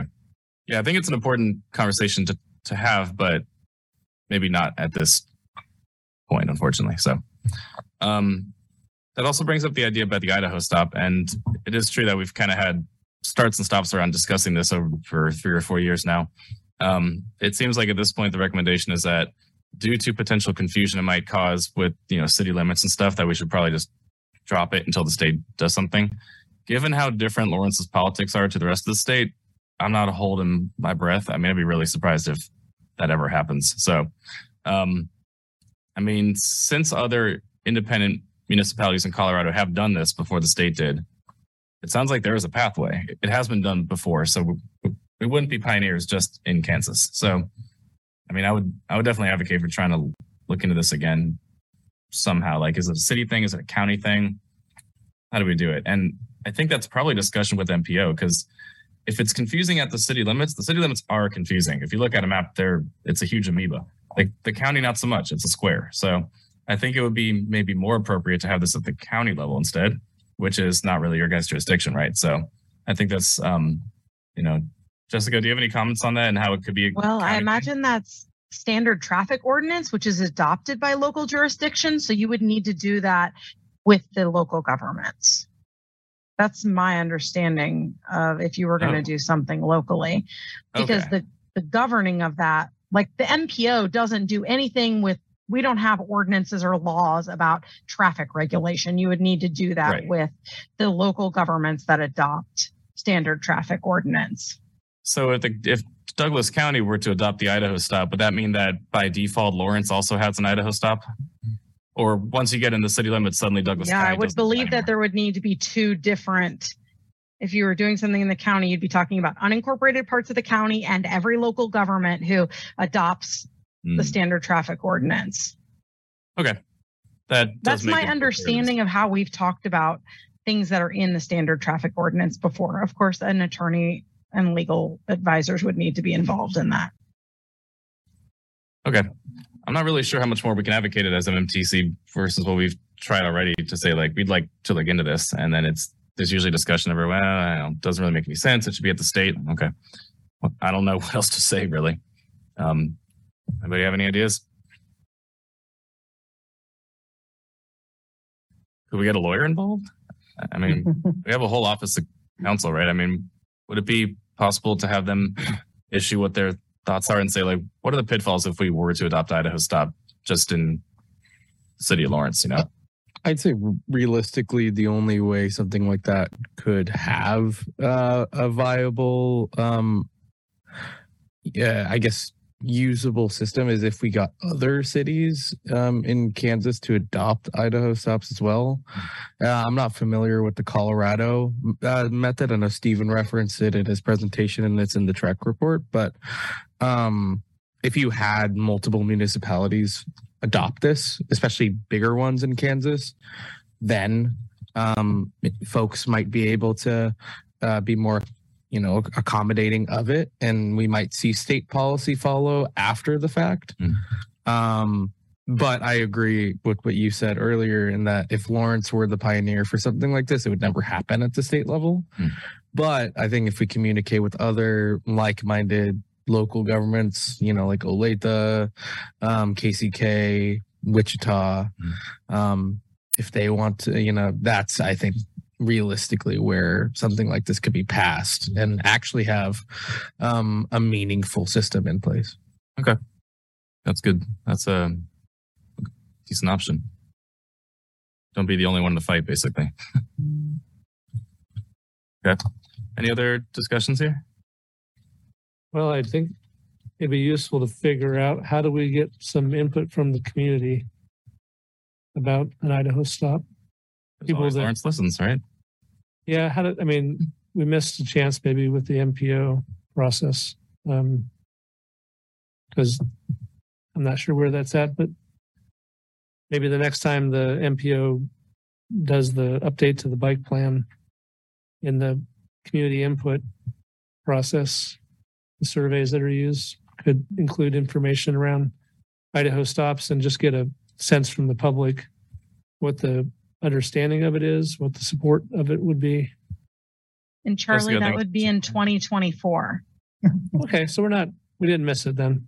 So that's bike plan update. Yeah, it would be, that's our 5-year cycle. If it was adopted in 2019 is 2024. So maybe thinking about how do we start to collect some information from the public about the support for it, the understanding of it. The concerns seem to be that people would be confused. So is it something that people would understand?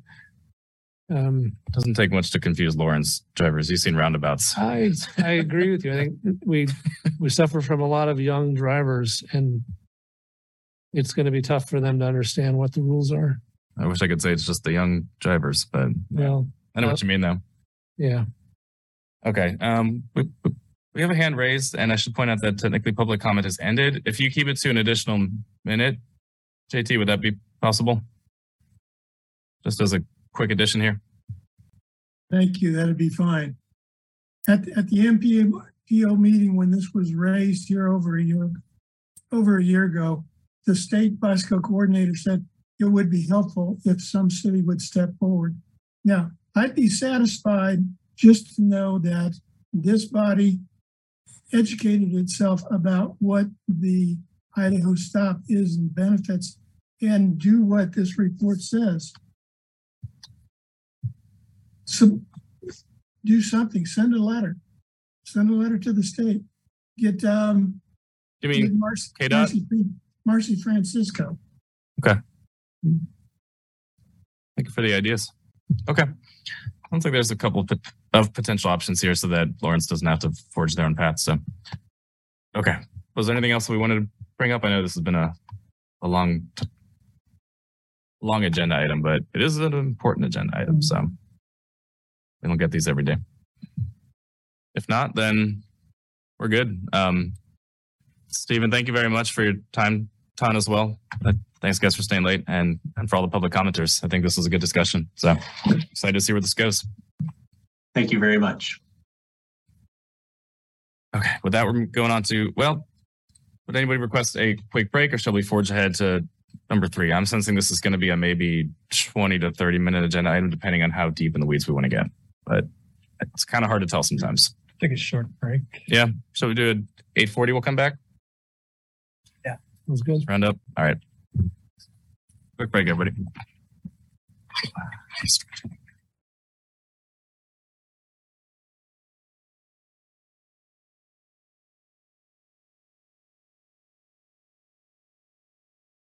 So if we're good to go with the AV, then I'm gonna start on agenda item number 3, which is discuss transportation related projects and the 2023 capital improvement plan. So, yep, I will take it from here. Just like the title says, we're here on this item just to discuss the CIP projects that are transportation related in 2023. So it's my thoughts just to step through the list here and kind of give you updates on each of these projects as we go. And, feel free to jump in and ask questions during each project. And then, we can circle back at the end and hit up any other questions that may have been missed or popped into somebody's mind. So with that, we'll start with the Lawrence Loop Iowa Street crossing. We've got funds in next year for design. Really, the update on this project is that we're trying to collaborate with various factions at KDOT for construction funding, potentially design funding as well, getting this incorporated into the SLT expansion project, which lets in 2024. And the last update really was an analysis of potential grade separated crossings. We looked at tunnel options and bridge options, and I think we narrowed it down to kind of a couple for KDOT to give us some more information on more detail. So that's really the next step. Could you fill us in on how this fits into the KDOT expansion projects? Because I think originally this particular project was not going to be included as part of the cost match, like the in-kind cash match for the SLT expansion.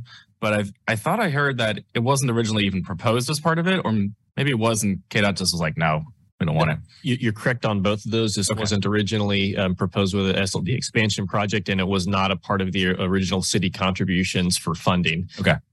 Essentially, we've had this in the CIP. It's one of the top projects on our bike, non-motorized bike list. And so we met with KDOT to discuss the potential for funding and adding this onto this project. And, it was kind of very well received by the SLT project manager and KDOT transportation planning. So we're trying to take strides and to keep the momentum going on that. Okay. That's better news than I guess I had assumed, because I feel like when KDOT was here, they didn't seem particularly receptive to it. So it sounds like talks are going well. So yes, I'd say so. Continue to push that. All right, moving on then, another Lawrence Loop project that's from 8th Street north to 7th Street, or the Santa Fe Depot. We've got money for construction of that next year. Staff is doing, we have a concept design in-house, but it's kind of contingent on easement from the property owner. So that is an ongoing process. Once the easement's dedicated and a design concept really is approved, the next step would be to finish design plans and then go to construction next year. And this is the one that's going to go along the tracks behind that Quonset hut type building, right? Correct. Okay. Correct. That's the current concept.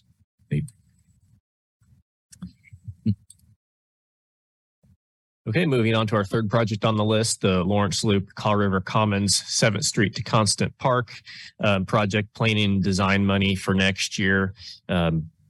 Again, that is kind of a work in progress, where the idea is to move forward with a raise implementation grant in 2024 for construction in 2025. So again, it's contingent on grant funding. The city does have the funds available for the match in out years of the CIP. Cool. Next on our list is I believe, check my list, the last of the Lawrence Loop projects, Michigan Street to Sanders Shaw Park. We are near final design on that project. Construction slated for next year. We kind of hit a little hiccup where we've had some a critical property owner has kind of changed support for the project. So we're in for various reasons, but we're going to kind of reassess that at the beginning of the year and see if we still have a path forward with what we've proposed. So maybe we'll have an update on that towards the spring. Can I ask a question about that? Sure. Have we seen the design already? Yes, we had. Yeah, we brought field check plans maybe late summer, early fall. I was just out today walking around the trail around the pond there, and I noticed a lot of people had tents that are camping out in the woods. How would the trail impact where people are camping? I don't know that I could surmise what the impacts would be. I know property owners definitely have the concern of what implications. In Bircham Park, the trail seemed to push people out of the area. People used to camp along the river all the time. There used to be a dirt path there. Right. And I would walk it during lunch. And now you don't see that as much. So my sense would be that if people are using a trail, it's going to be less comfortable for people to try to camp out there. But I was wondering, where would they then go to? Because they tend to, they don't want to be around others that are just out, hiking or running or riding their bikes. So. Yep, I'm not sure. I mean, this project would essentially provide connectivity much further west on the trail system. So its impacts would be a little more far-reaching, I think, in that regard. There's a lot of semi-wilderness there along the river, though. A lot. So, there was space. A whole group of folks that were congregating around a trash can or trash bin, I guess, a really large one that was near that park or around the edge of the park. Mm-hmm. It just wasn't like that a couple of years ago. So I think it's just, if that's going to be part of the trail, I would imagine they would impact people that are trying to live there. That might be outside MSO's jurisdiction, unfortunately. I'm assuming it's more. Just imagine it complicates everything. So yeah, figured it'd be worth at least raising it up. Yeah. Any other comments on this item or? No? Okay. Okay.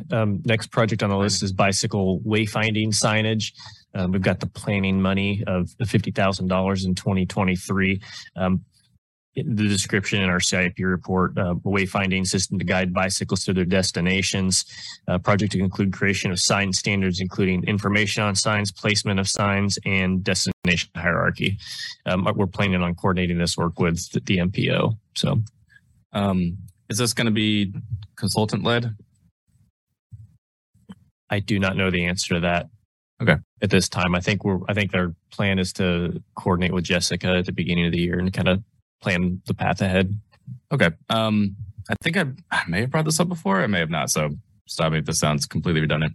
If there's any possibility of engaging with maybe the Lawrence Arts Center or Van Gogh or another one of the community art organizations, it seems like that would tie in pretty well to what public transit is doing with the various bus stops in neighborhoods, where they're kind of adding some art to it and making it more than just infrastructure. So I would just say if there's any possibility of doing that, I would say that perhaps that could even be used towards some of that 2% for art on larger capital projects, like the rest of the Lawrence Loop, for example. Are those subject to that same requirement, or is it only for vertical stuff? I do not know. Okay. Because I've never seen it before, but I mean, it seems like it's for capital improvements. So anyway, cool. ADA sidewalk construction. Sorry. Yep, ADA sidewalks construction. We've got $80,000 in design. These are the sidewalk segments that we inspect through the sidewalk improvement program and start compiling a list really of sidewalk segments that are in such bad condition we don't want to repair them. We recognize the investment needs to be a full replacement. So this would go towards whatever those routes are that are selected getting designed. Construction money would follow the next year. Sorry to stop in all these. This was something I've heard come up kind of as I'm hearing rumbles around town, and that is that for the sidewalks that were in kind of bad condition, but not super bad, the property owner was generally on the hook for fixing it. How does this factor into it? If it's going to be somebody's entire frontage, but is the city paying for it, or are they going to back charge the property owners? It's exactly the same. So, before that project begins, we would do an inspection on there, and whatever hazardous sidewalk is there, that was what they would be responsible for. That way they're treated equally. Okay. So in that case, the construction is not going to be nearly as much as it would be if the city was taking on the whole thing, right? Right. Okay. That actually, I think, puts a lot of concerns to rest, because there were some concerns like, well, is that really, that sounds like that's incentivizing people to just really let their whole sidewalk degrade so they don't have to worry about it anymore. Not a problem. So. Yeah. And this project recognizes that, we're bringing this sidewalk into full ADA compliance, and that's not the responsibility of the property owner. Oh, okay. Wait a second. So if it's not the responsibility of the property owner to bring it into full ADA. ADA compliance. So the sidewalk improvement program is focused on reducing trip hazards. Okay. So there's a vast difference in really level of service there between projects and end products. Okay. So does that then distinguish those two lines, the ADA sidewalk reconstruction and then the sidewalk bike ped improvements? Is that sort of the difference then? If something is ADA required, then it's that pot of money. So yeah, jumping into the next project, the sidewalk bike ped improvements, that's the money that the 5-year bike ped plan money comes from. Mm-hmm. So really $675,000 is what we've got to spend in our 5-year plan. The $1 million is assumed KDOT or federal grants that are going to go into that as well. Okay. Any other follow-up questions on either of those before I move on? I think I get it. So it sounds like if your sidewalk in front of your house has degraded to such an extent that you can't just do a couple of patches here and there, you still will have to pay for it, right? Yes. Unless there's some, city complications like it's a street tree or something, right? Correct. All right. That covers it. Thanks. The 6th and K10 interchange improvements. So we've got $1.5 million essentially in match for KDOT for that project. We've got February 23 letting for that. A city-state agreement should be forthcoming from KDOT for that project as well. And really that $1.5 million contribution was for kind of the continuance of 6th Street further to the west in like a city arterial fashion. Okay. Queens Road, 6th Street to North City limits. That project is actually starting this week, I believe. So the money you see here is a continuation of the construction funding that is starting this year. Okay. Next project is Massachusetts Street, 14th to 23rd Street multimodal improvement. We've got $150,000 for design of that project next year. This will be one of those projects that we bring concepts to multimodal for recommendation, similar to what we did with Wakarusa Street and the process that played on East 19th Street. So if I could suggest for this one, I don't know if this was part of the plan or the budget. So, if there's not budget for it, feel free to say no, I suppose. But when we redid East 23rd Street, that's currently under construction, there was like a whole committee that dealt with that to kind of make sure that the public was, buying into whatever design was going to happen on the early stage. I feel like every time the city attempts to do something downtown without a ton of involvement, it always seems to generate some kind of backlash from people feeling like they are involved or something, like the downtown master plan, the parklets, the new bar expansion policies. It's such a treasure part of downtown that people who live nowhere near it still have a deep connection to it. So I'd highly recommend that. I mean, I'd love to see it on MMTC as well, but I think it would probably help to get a charrette session or two with the public, if at all possible. We'll definitely consult with our public engagement professionals on that to make sure we're following the correct processes that are expected of us. Okay, thanks. Naismith, this is actually the reconstruction of Naismith from 19th to 23rd Street. Design money next year, $300,000. This is kind of the project that we alluded to a few years ago when we were talking about the Naismith Mobility Enhancement Project. So that project is kicking off right now. This constructing a mostly shared use path on the east side of Naismith from 23rd, 19th Street. This project will follow up, hopefully make all the needed connections.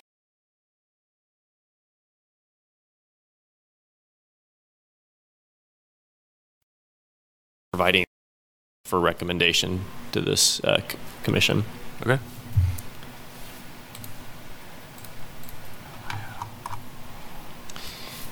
th Street reconstruction, Indiana and Ohio, and Louisiana 11th to 12th. That's just a CIP project for construction. I think we've got design working right now with consultants. So again, another project that I would expect to see concept field check plans brought to the commission at some point in 23. Mm-hmm. Okay. 6th Street, Iowa to Mass Street maintenance project. I think this is one was alluded to earlier in the evening in the discussion. Got construction funding in 23 for that project. I believe it's currently under design. So is this one not on the street maintenance program because it is from a different pot of money, it sounds like? Yes, it's a capital improvement project. So for all intents and purposes of the planning that, it's a little bit separated. What designated capital, sorry, what separates a capital improvement project? It's $100,000, right? I believe that is the current definition, but I'm not 100% certain on that. So I guess the question is, how do the other 6th Street ones not get in the, like, they seem like they're of the similar magnitude in terms of just like how much they cost and where they are. It just seems like there's got to be something else that's differentiating these, and I can't figure it out. I don't have a good answer for you tonight. It's not like anything's a full redesign either. Like they're just reconstruction, so yeah, it's odd. I guess, yeah. The 6th Street was a mill patch and overlay. So is this project more than that? From Iowa to Massachusetts Street? On the street maintenance map, the area on 6th Street going west from Iowa, it's colored red, and that's mill patch and overlay. So is the project that's on this list that we're looking at now, is it different from a mill patch and overlay? It's a little bit more because we've got a lot of water line work we're going to do while we're in there. We're going to add the shared use path from Iowa to Wisconsin as part of our bike network, and I think we're actually going to do some traffic signal improvements at Massachusetts Street. So that's what makes it a CIP project, distinct from a street maintenance project? It needed to be funded because it has more going on than just... I don't recall the genesis of the project, so I would have to do some research on that to see how it got separated out. Okay. Do you by chance know what stage of design they're currently in, or is it pretty much done? No, I do not know. Okay. If possible, I'd be really curious to see what the design is, because I know there is going to be a new shared use path on the north side for a couple blocks at least, so I assume that might not be the only geometrical change. So if possible, I'd kind of like to see what that design looks like right now. Depending on where it is. I mean, might be in concept, might be ready to bid. Only reason I say that is now, we haven't fully adopted it yet because it's still in draft format, but the bike and ped crossings are really going to have a lot to do with that section of 6th Street, which has a lot more people crossing.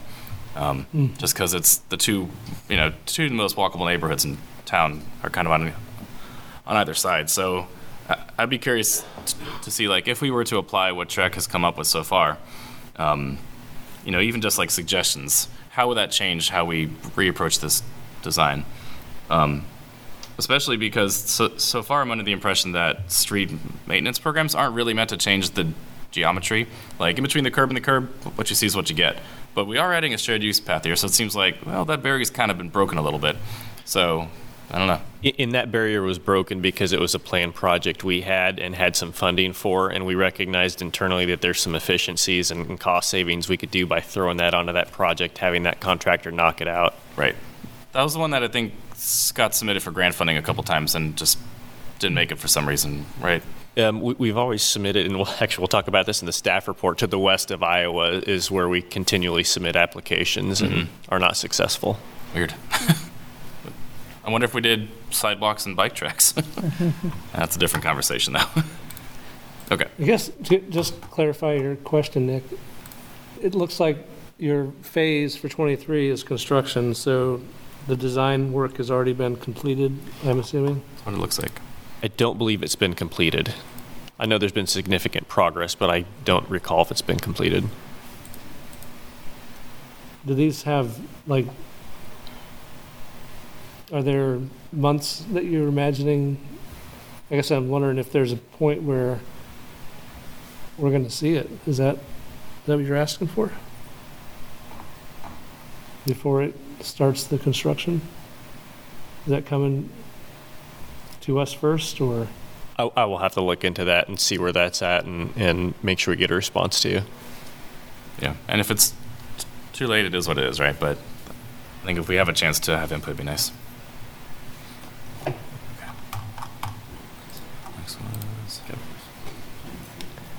Irving Hill. I guess, okay. Sorry. I guess it gets back to what determines which projects come to us? Is that Should we not expect each of these construction projects to have come to us at some point before they? They do come to you, and Dustin just did the update for me, and we're still conceptual plans on that. So we're not quite to the point where we'd bring that to MMTC for review like we do with field check plans. Okay.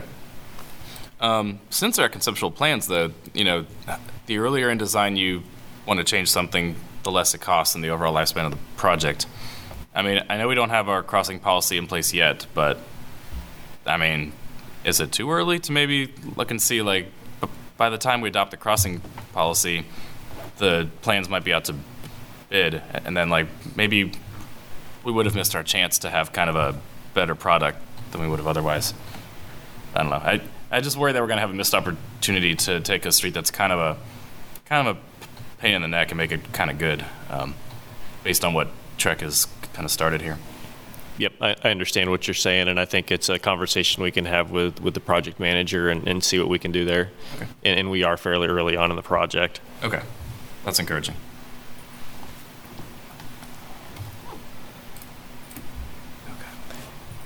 Okay, third, our Iowa Street reconstruction, Irving Hill Road to 23rd Street.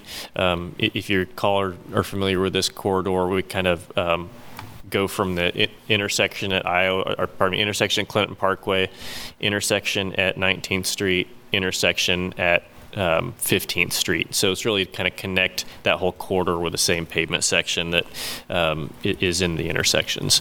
And we've got the design money in 23 for that.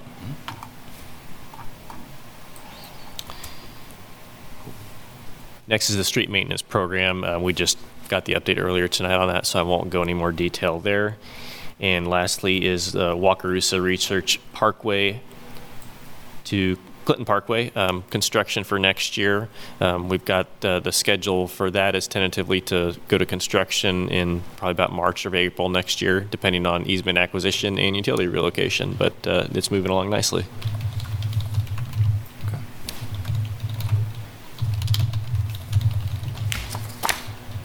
And that's all I've got for the CIP project update. If there's any other questions, I'd be happy to entertain those. So I'm just thinking generally, like when you have the phase called design, next question about the East 23rd Street.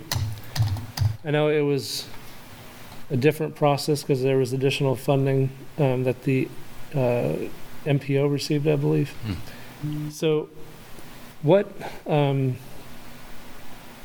was, it seemed like it was a valuable process, and I'm wondering how much time and funding was required for that process to be used, and is that something that we need to spend some time thinking about? Like, is that part of design, or is there a phase before design that you would have considered that East 23rd Street project? I would have considered that a planning phase. Okay. And it was heavily invested in public engagement and concepts, working out what was a winnable solution for the community. So when do we decide, or when would you suggest a planning phase is needed? Or is there, like in that case, there was a funding opportunity, and I think the MPO saw that as a critical project that would benefit from additional planning. But the next point about the Mass Street, it kind of feels similar to me. Like there's people talked over the years about putting a protected bike lane on Mass, and maybe this is the time to do that. Well, when we had the idea of a bike boulevard, try to implement that, it caused a lot more public reaction than anyone expected. Well, there was a pretty good planning process with that one. Yeah, so I just think, what's the way to get to kind of acknowledge that some of these street projects could really benefit from a planning phase where it involves greater engagement, greater kind of feedback from the public about how they want to see a road rebuilt. Yeah, obviously there's a cost associated directly with that, not all, well as time as well. So depending on any urgency that's involved. Other than that, I think we just need to be consulting our public engagement professionals here at the city and, really get a process in place to help identify those projects and what processes are going to be important to those projects. I think each one will be different. A commercial corridor on East 23rd versus a residential corridor on Massachusetts Street. I think they're going to have different needs. I mean, part of that is also commercial. Yes. So, I mean, it just feels kind of similar to me. I know a lot of it's residential, but in that same area, we have the Bike Boulevard, coming to head, and East 23rd project is only a few blocks away. So, in that part of the community, there's been, I guess, some efforts to do more community engagement around street design. And so this one just feels similar enough to me that it seems like it'd be worth having some discussion. And I don't know that there's funding available on the MPO side to do anything, but I don't know what that even costs us, like as a organization. If there's funding available to do something. Oh, Jessica, you're there still? Yeah, Thank you. Yeah, I'm still here. So that 23rd Street study cost us $100,000. It was intended to be designed as a charrette, which is a specific type of public engagement that engages a group of people in more intensive design that's over a shorter time frame, where you really work with kind of conceptual landscape architects to draft stuff out and make options and draw it as you go, kind of in a scenario way that gets all of the values from all of the stakeholders in the room at the same time. And that was probably one of the big experiences I think we've used that with in that I can recall. Similarly, I think you'll recall there have been other bigger planning processes around projects like 9th Street or Castle that also had more public engagement processes, but they didn't necessarily use the charrette design process. And I think if you're talking just specifically about that, I guess I would ask you, is that a process you thought was effective at getting to compromise and shared values, or recognizing values and compromise in that process? Because I would assume, Jake, that there is money for public engagement in the design of whatever happens on Mass Street. So it's just about scoping the engagement to the budget. So that's a question for Charlie and one for Jake. I mean, my sense is that there was something that was, I think people regarded the East 23rd Street design process or planning process as successful. And other efforts, appreciate you mentioning the Castle project, because that was also one where there was an intention around engagement, and it didn't feel as successful, for sure.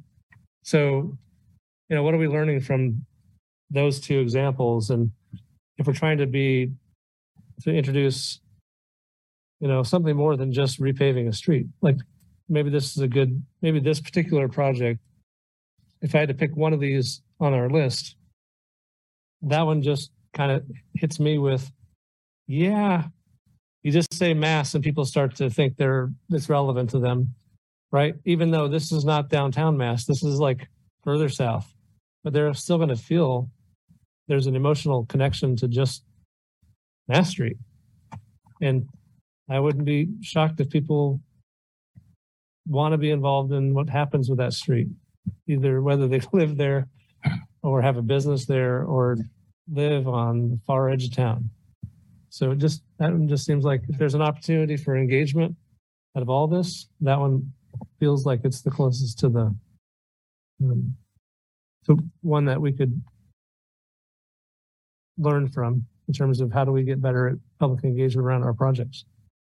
And it sounds like that's the plan, is to take that to the public engagement experts here to kind of see what they think, right? So, yep. Sounds like you got it covered, which is good.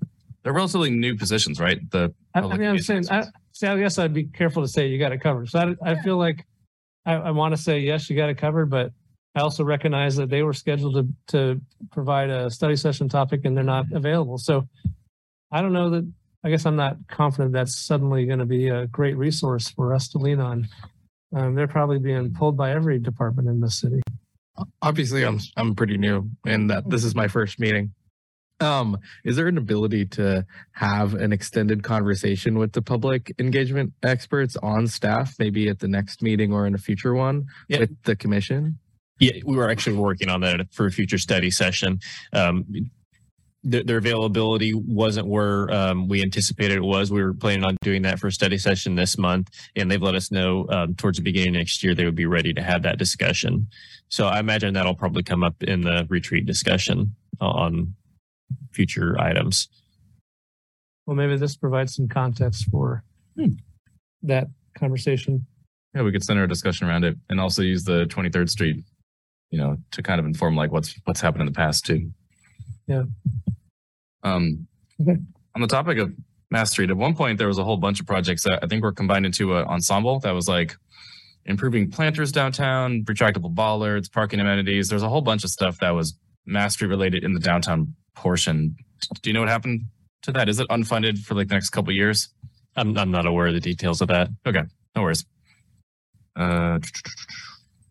Okay. The other one was, at one point there was a street sweeper that was on the capital improvement plan, and I seem to remember it got funded, but it was like a specifically small street sweeper for like shared use paths, protected bike lanes, stuff like that. Possibly a combo snow blower, I don't know. So I don't know if that's still in the plans or not. It seemed weird to have on the capital improvement plan to begin with. It's a fleet vehicle, but there it was. It's a strange one. And then finally, so Carol Bowen reached out to me, probably months ago at this point. Apparently there was at some point a plan to do a corridor study along 23rd near Mass Street or Louisiana or something. Do either you or Jessica, do you know anything about that? It sounds like it was on the capital improvement plan and no longer is. I can't validate that statement, but it was interesting enough that I wanted to see if anybody knew more about it. To my knowledge, it has gotten tabled or it's unfunded. I don't know where it is in the plan. I haven't heard about it again. Okay.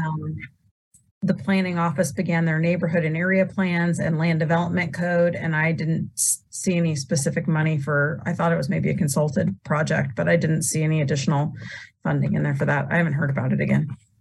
Okay. Sounds more like that was under the jurisdiction of planning and development then, rather than MSO. Okay. Fair enough. That's all I have. Any other questions from the commission? Okay. Any public comment on this item? Obviously not in the room, but anybody online? Not at this time. All right. Thanks, Jake, for walking us through that. Now we can go on to staff items.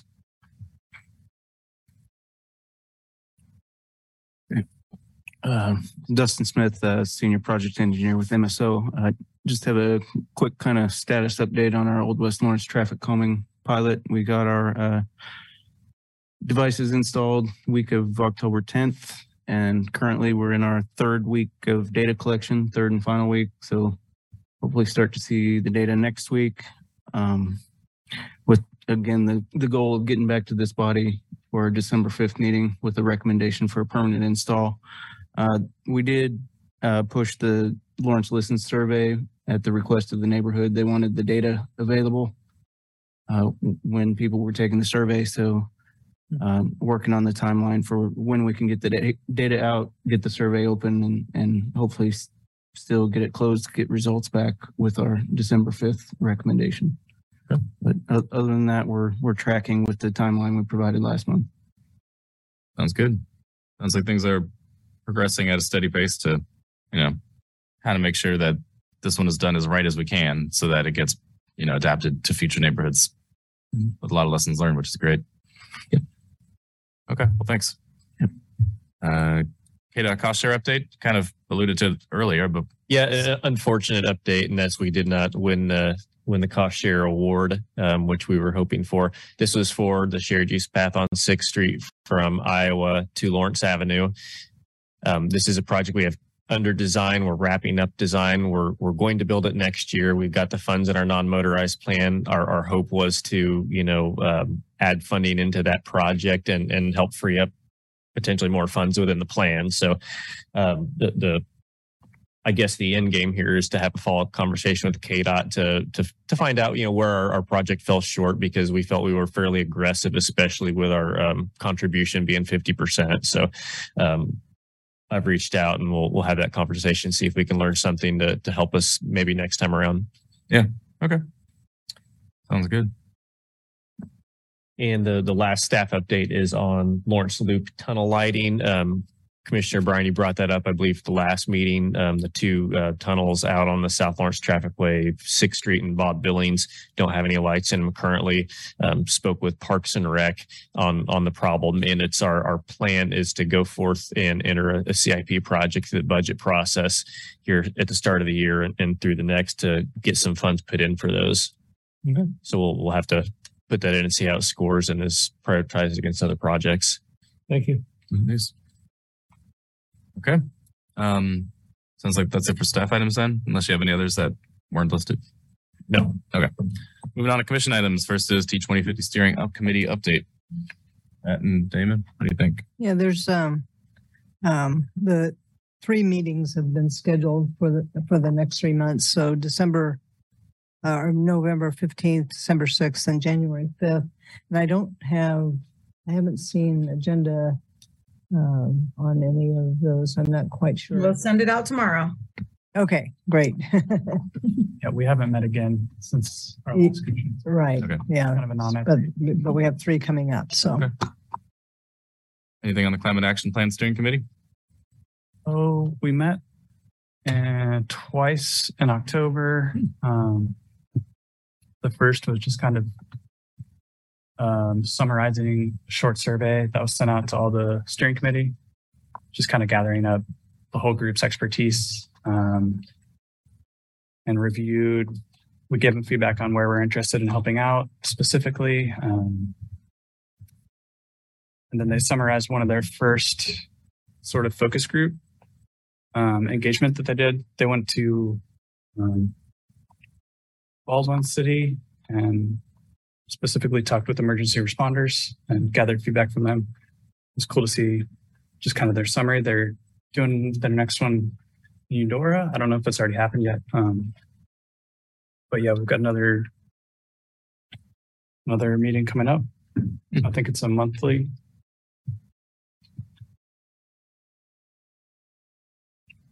Okay.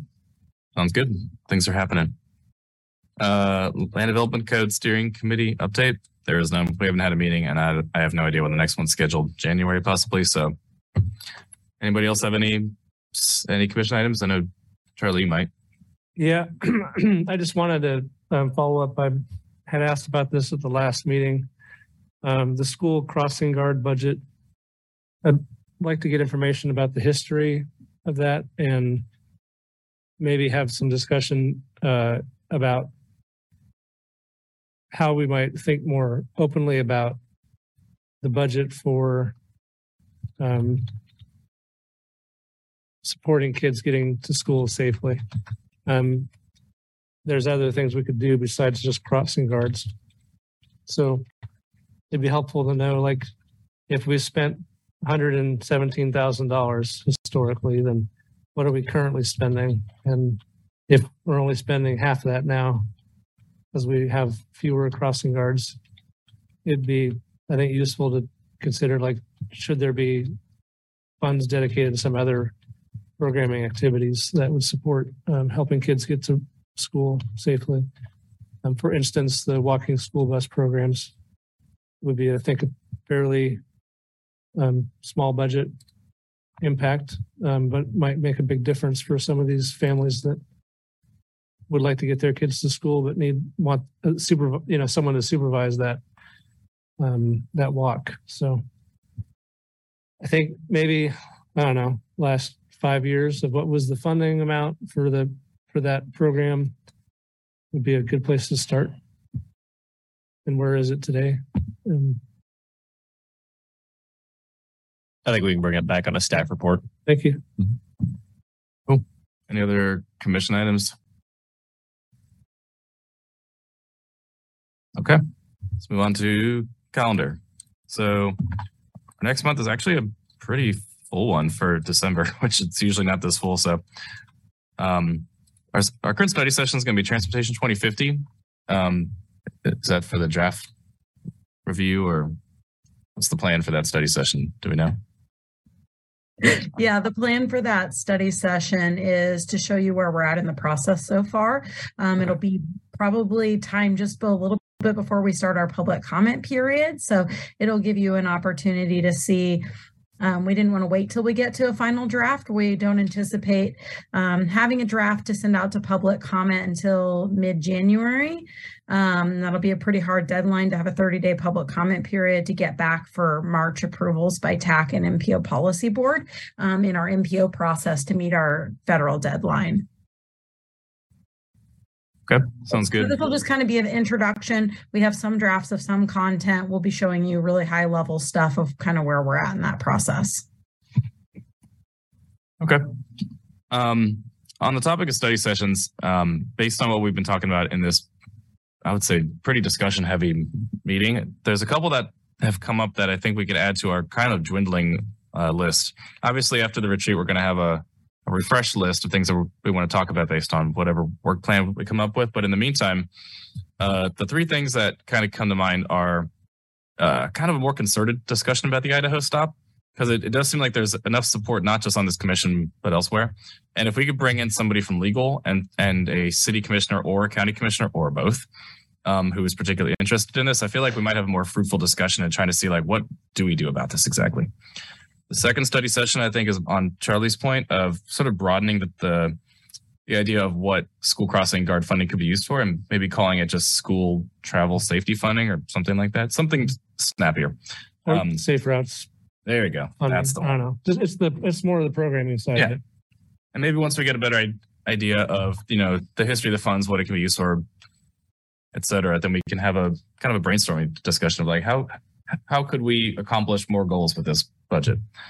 The third one was going to be on protected bike lanes, which have come up quite a few times in this meeting so far. It wasn't super clear as to where they might fit in policy, but I think it's worth a discussion and see, like, all right, do we understand enough about the city design standards and the county bike plan to have an idea of where this might go, if this is even something that we want to talk about? So based on those three ideas, are there any that you guys want to prioritize or cut if you don't, really agree that this is something that we need to discuss? I think those are all good. I would add back the community engagement. Yeah, it should probably be on here. I think.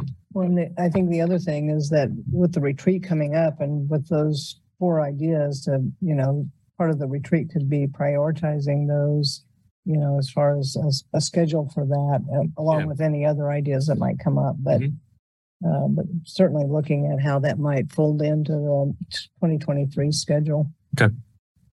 Jake, did you get those in notes well enough to add those to the future study session topics, or should we talk offline to get those in there? I think we're good. Okay, cool. That's all I had. Any other commission items or calendar stuff? All right. If not, then take a motion to adjourn. So moved. Motion by Commissioner Collette. Second by Commissioner Blatuska. All in favor, raise your hand, I guess. All right. That's unanimous. Thank you very much, everybody, especially for the long session, but I think we got some good work done. All right.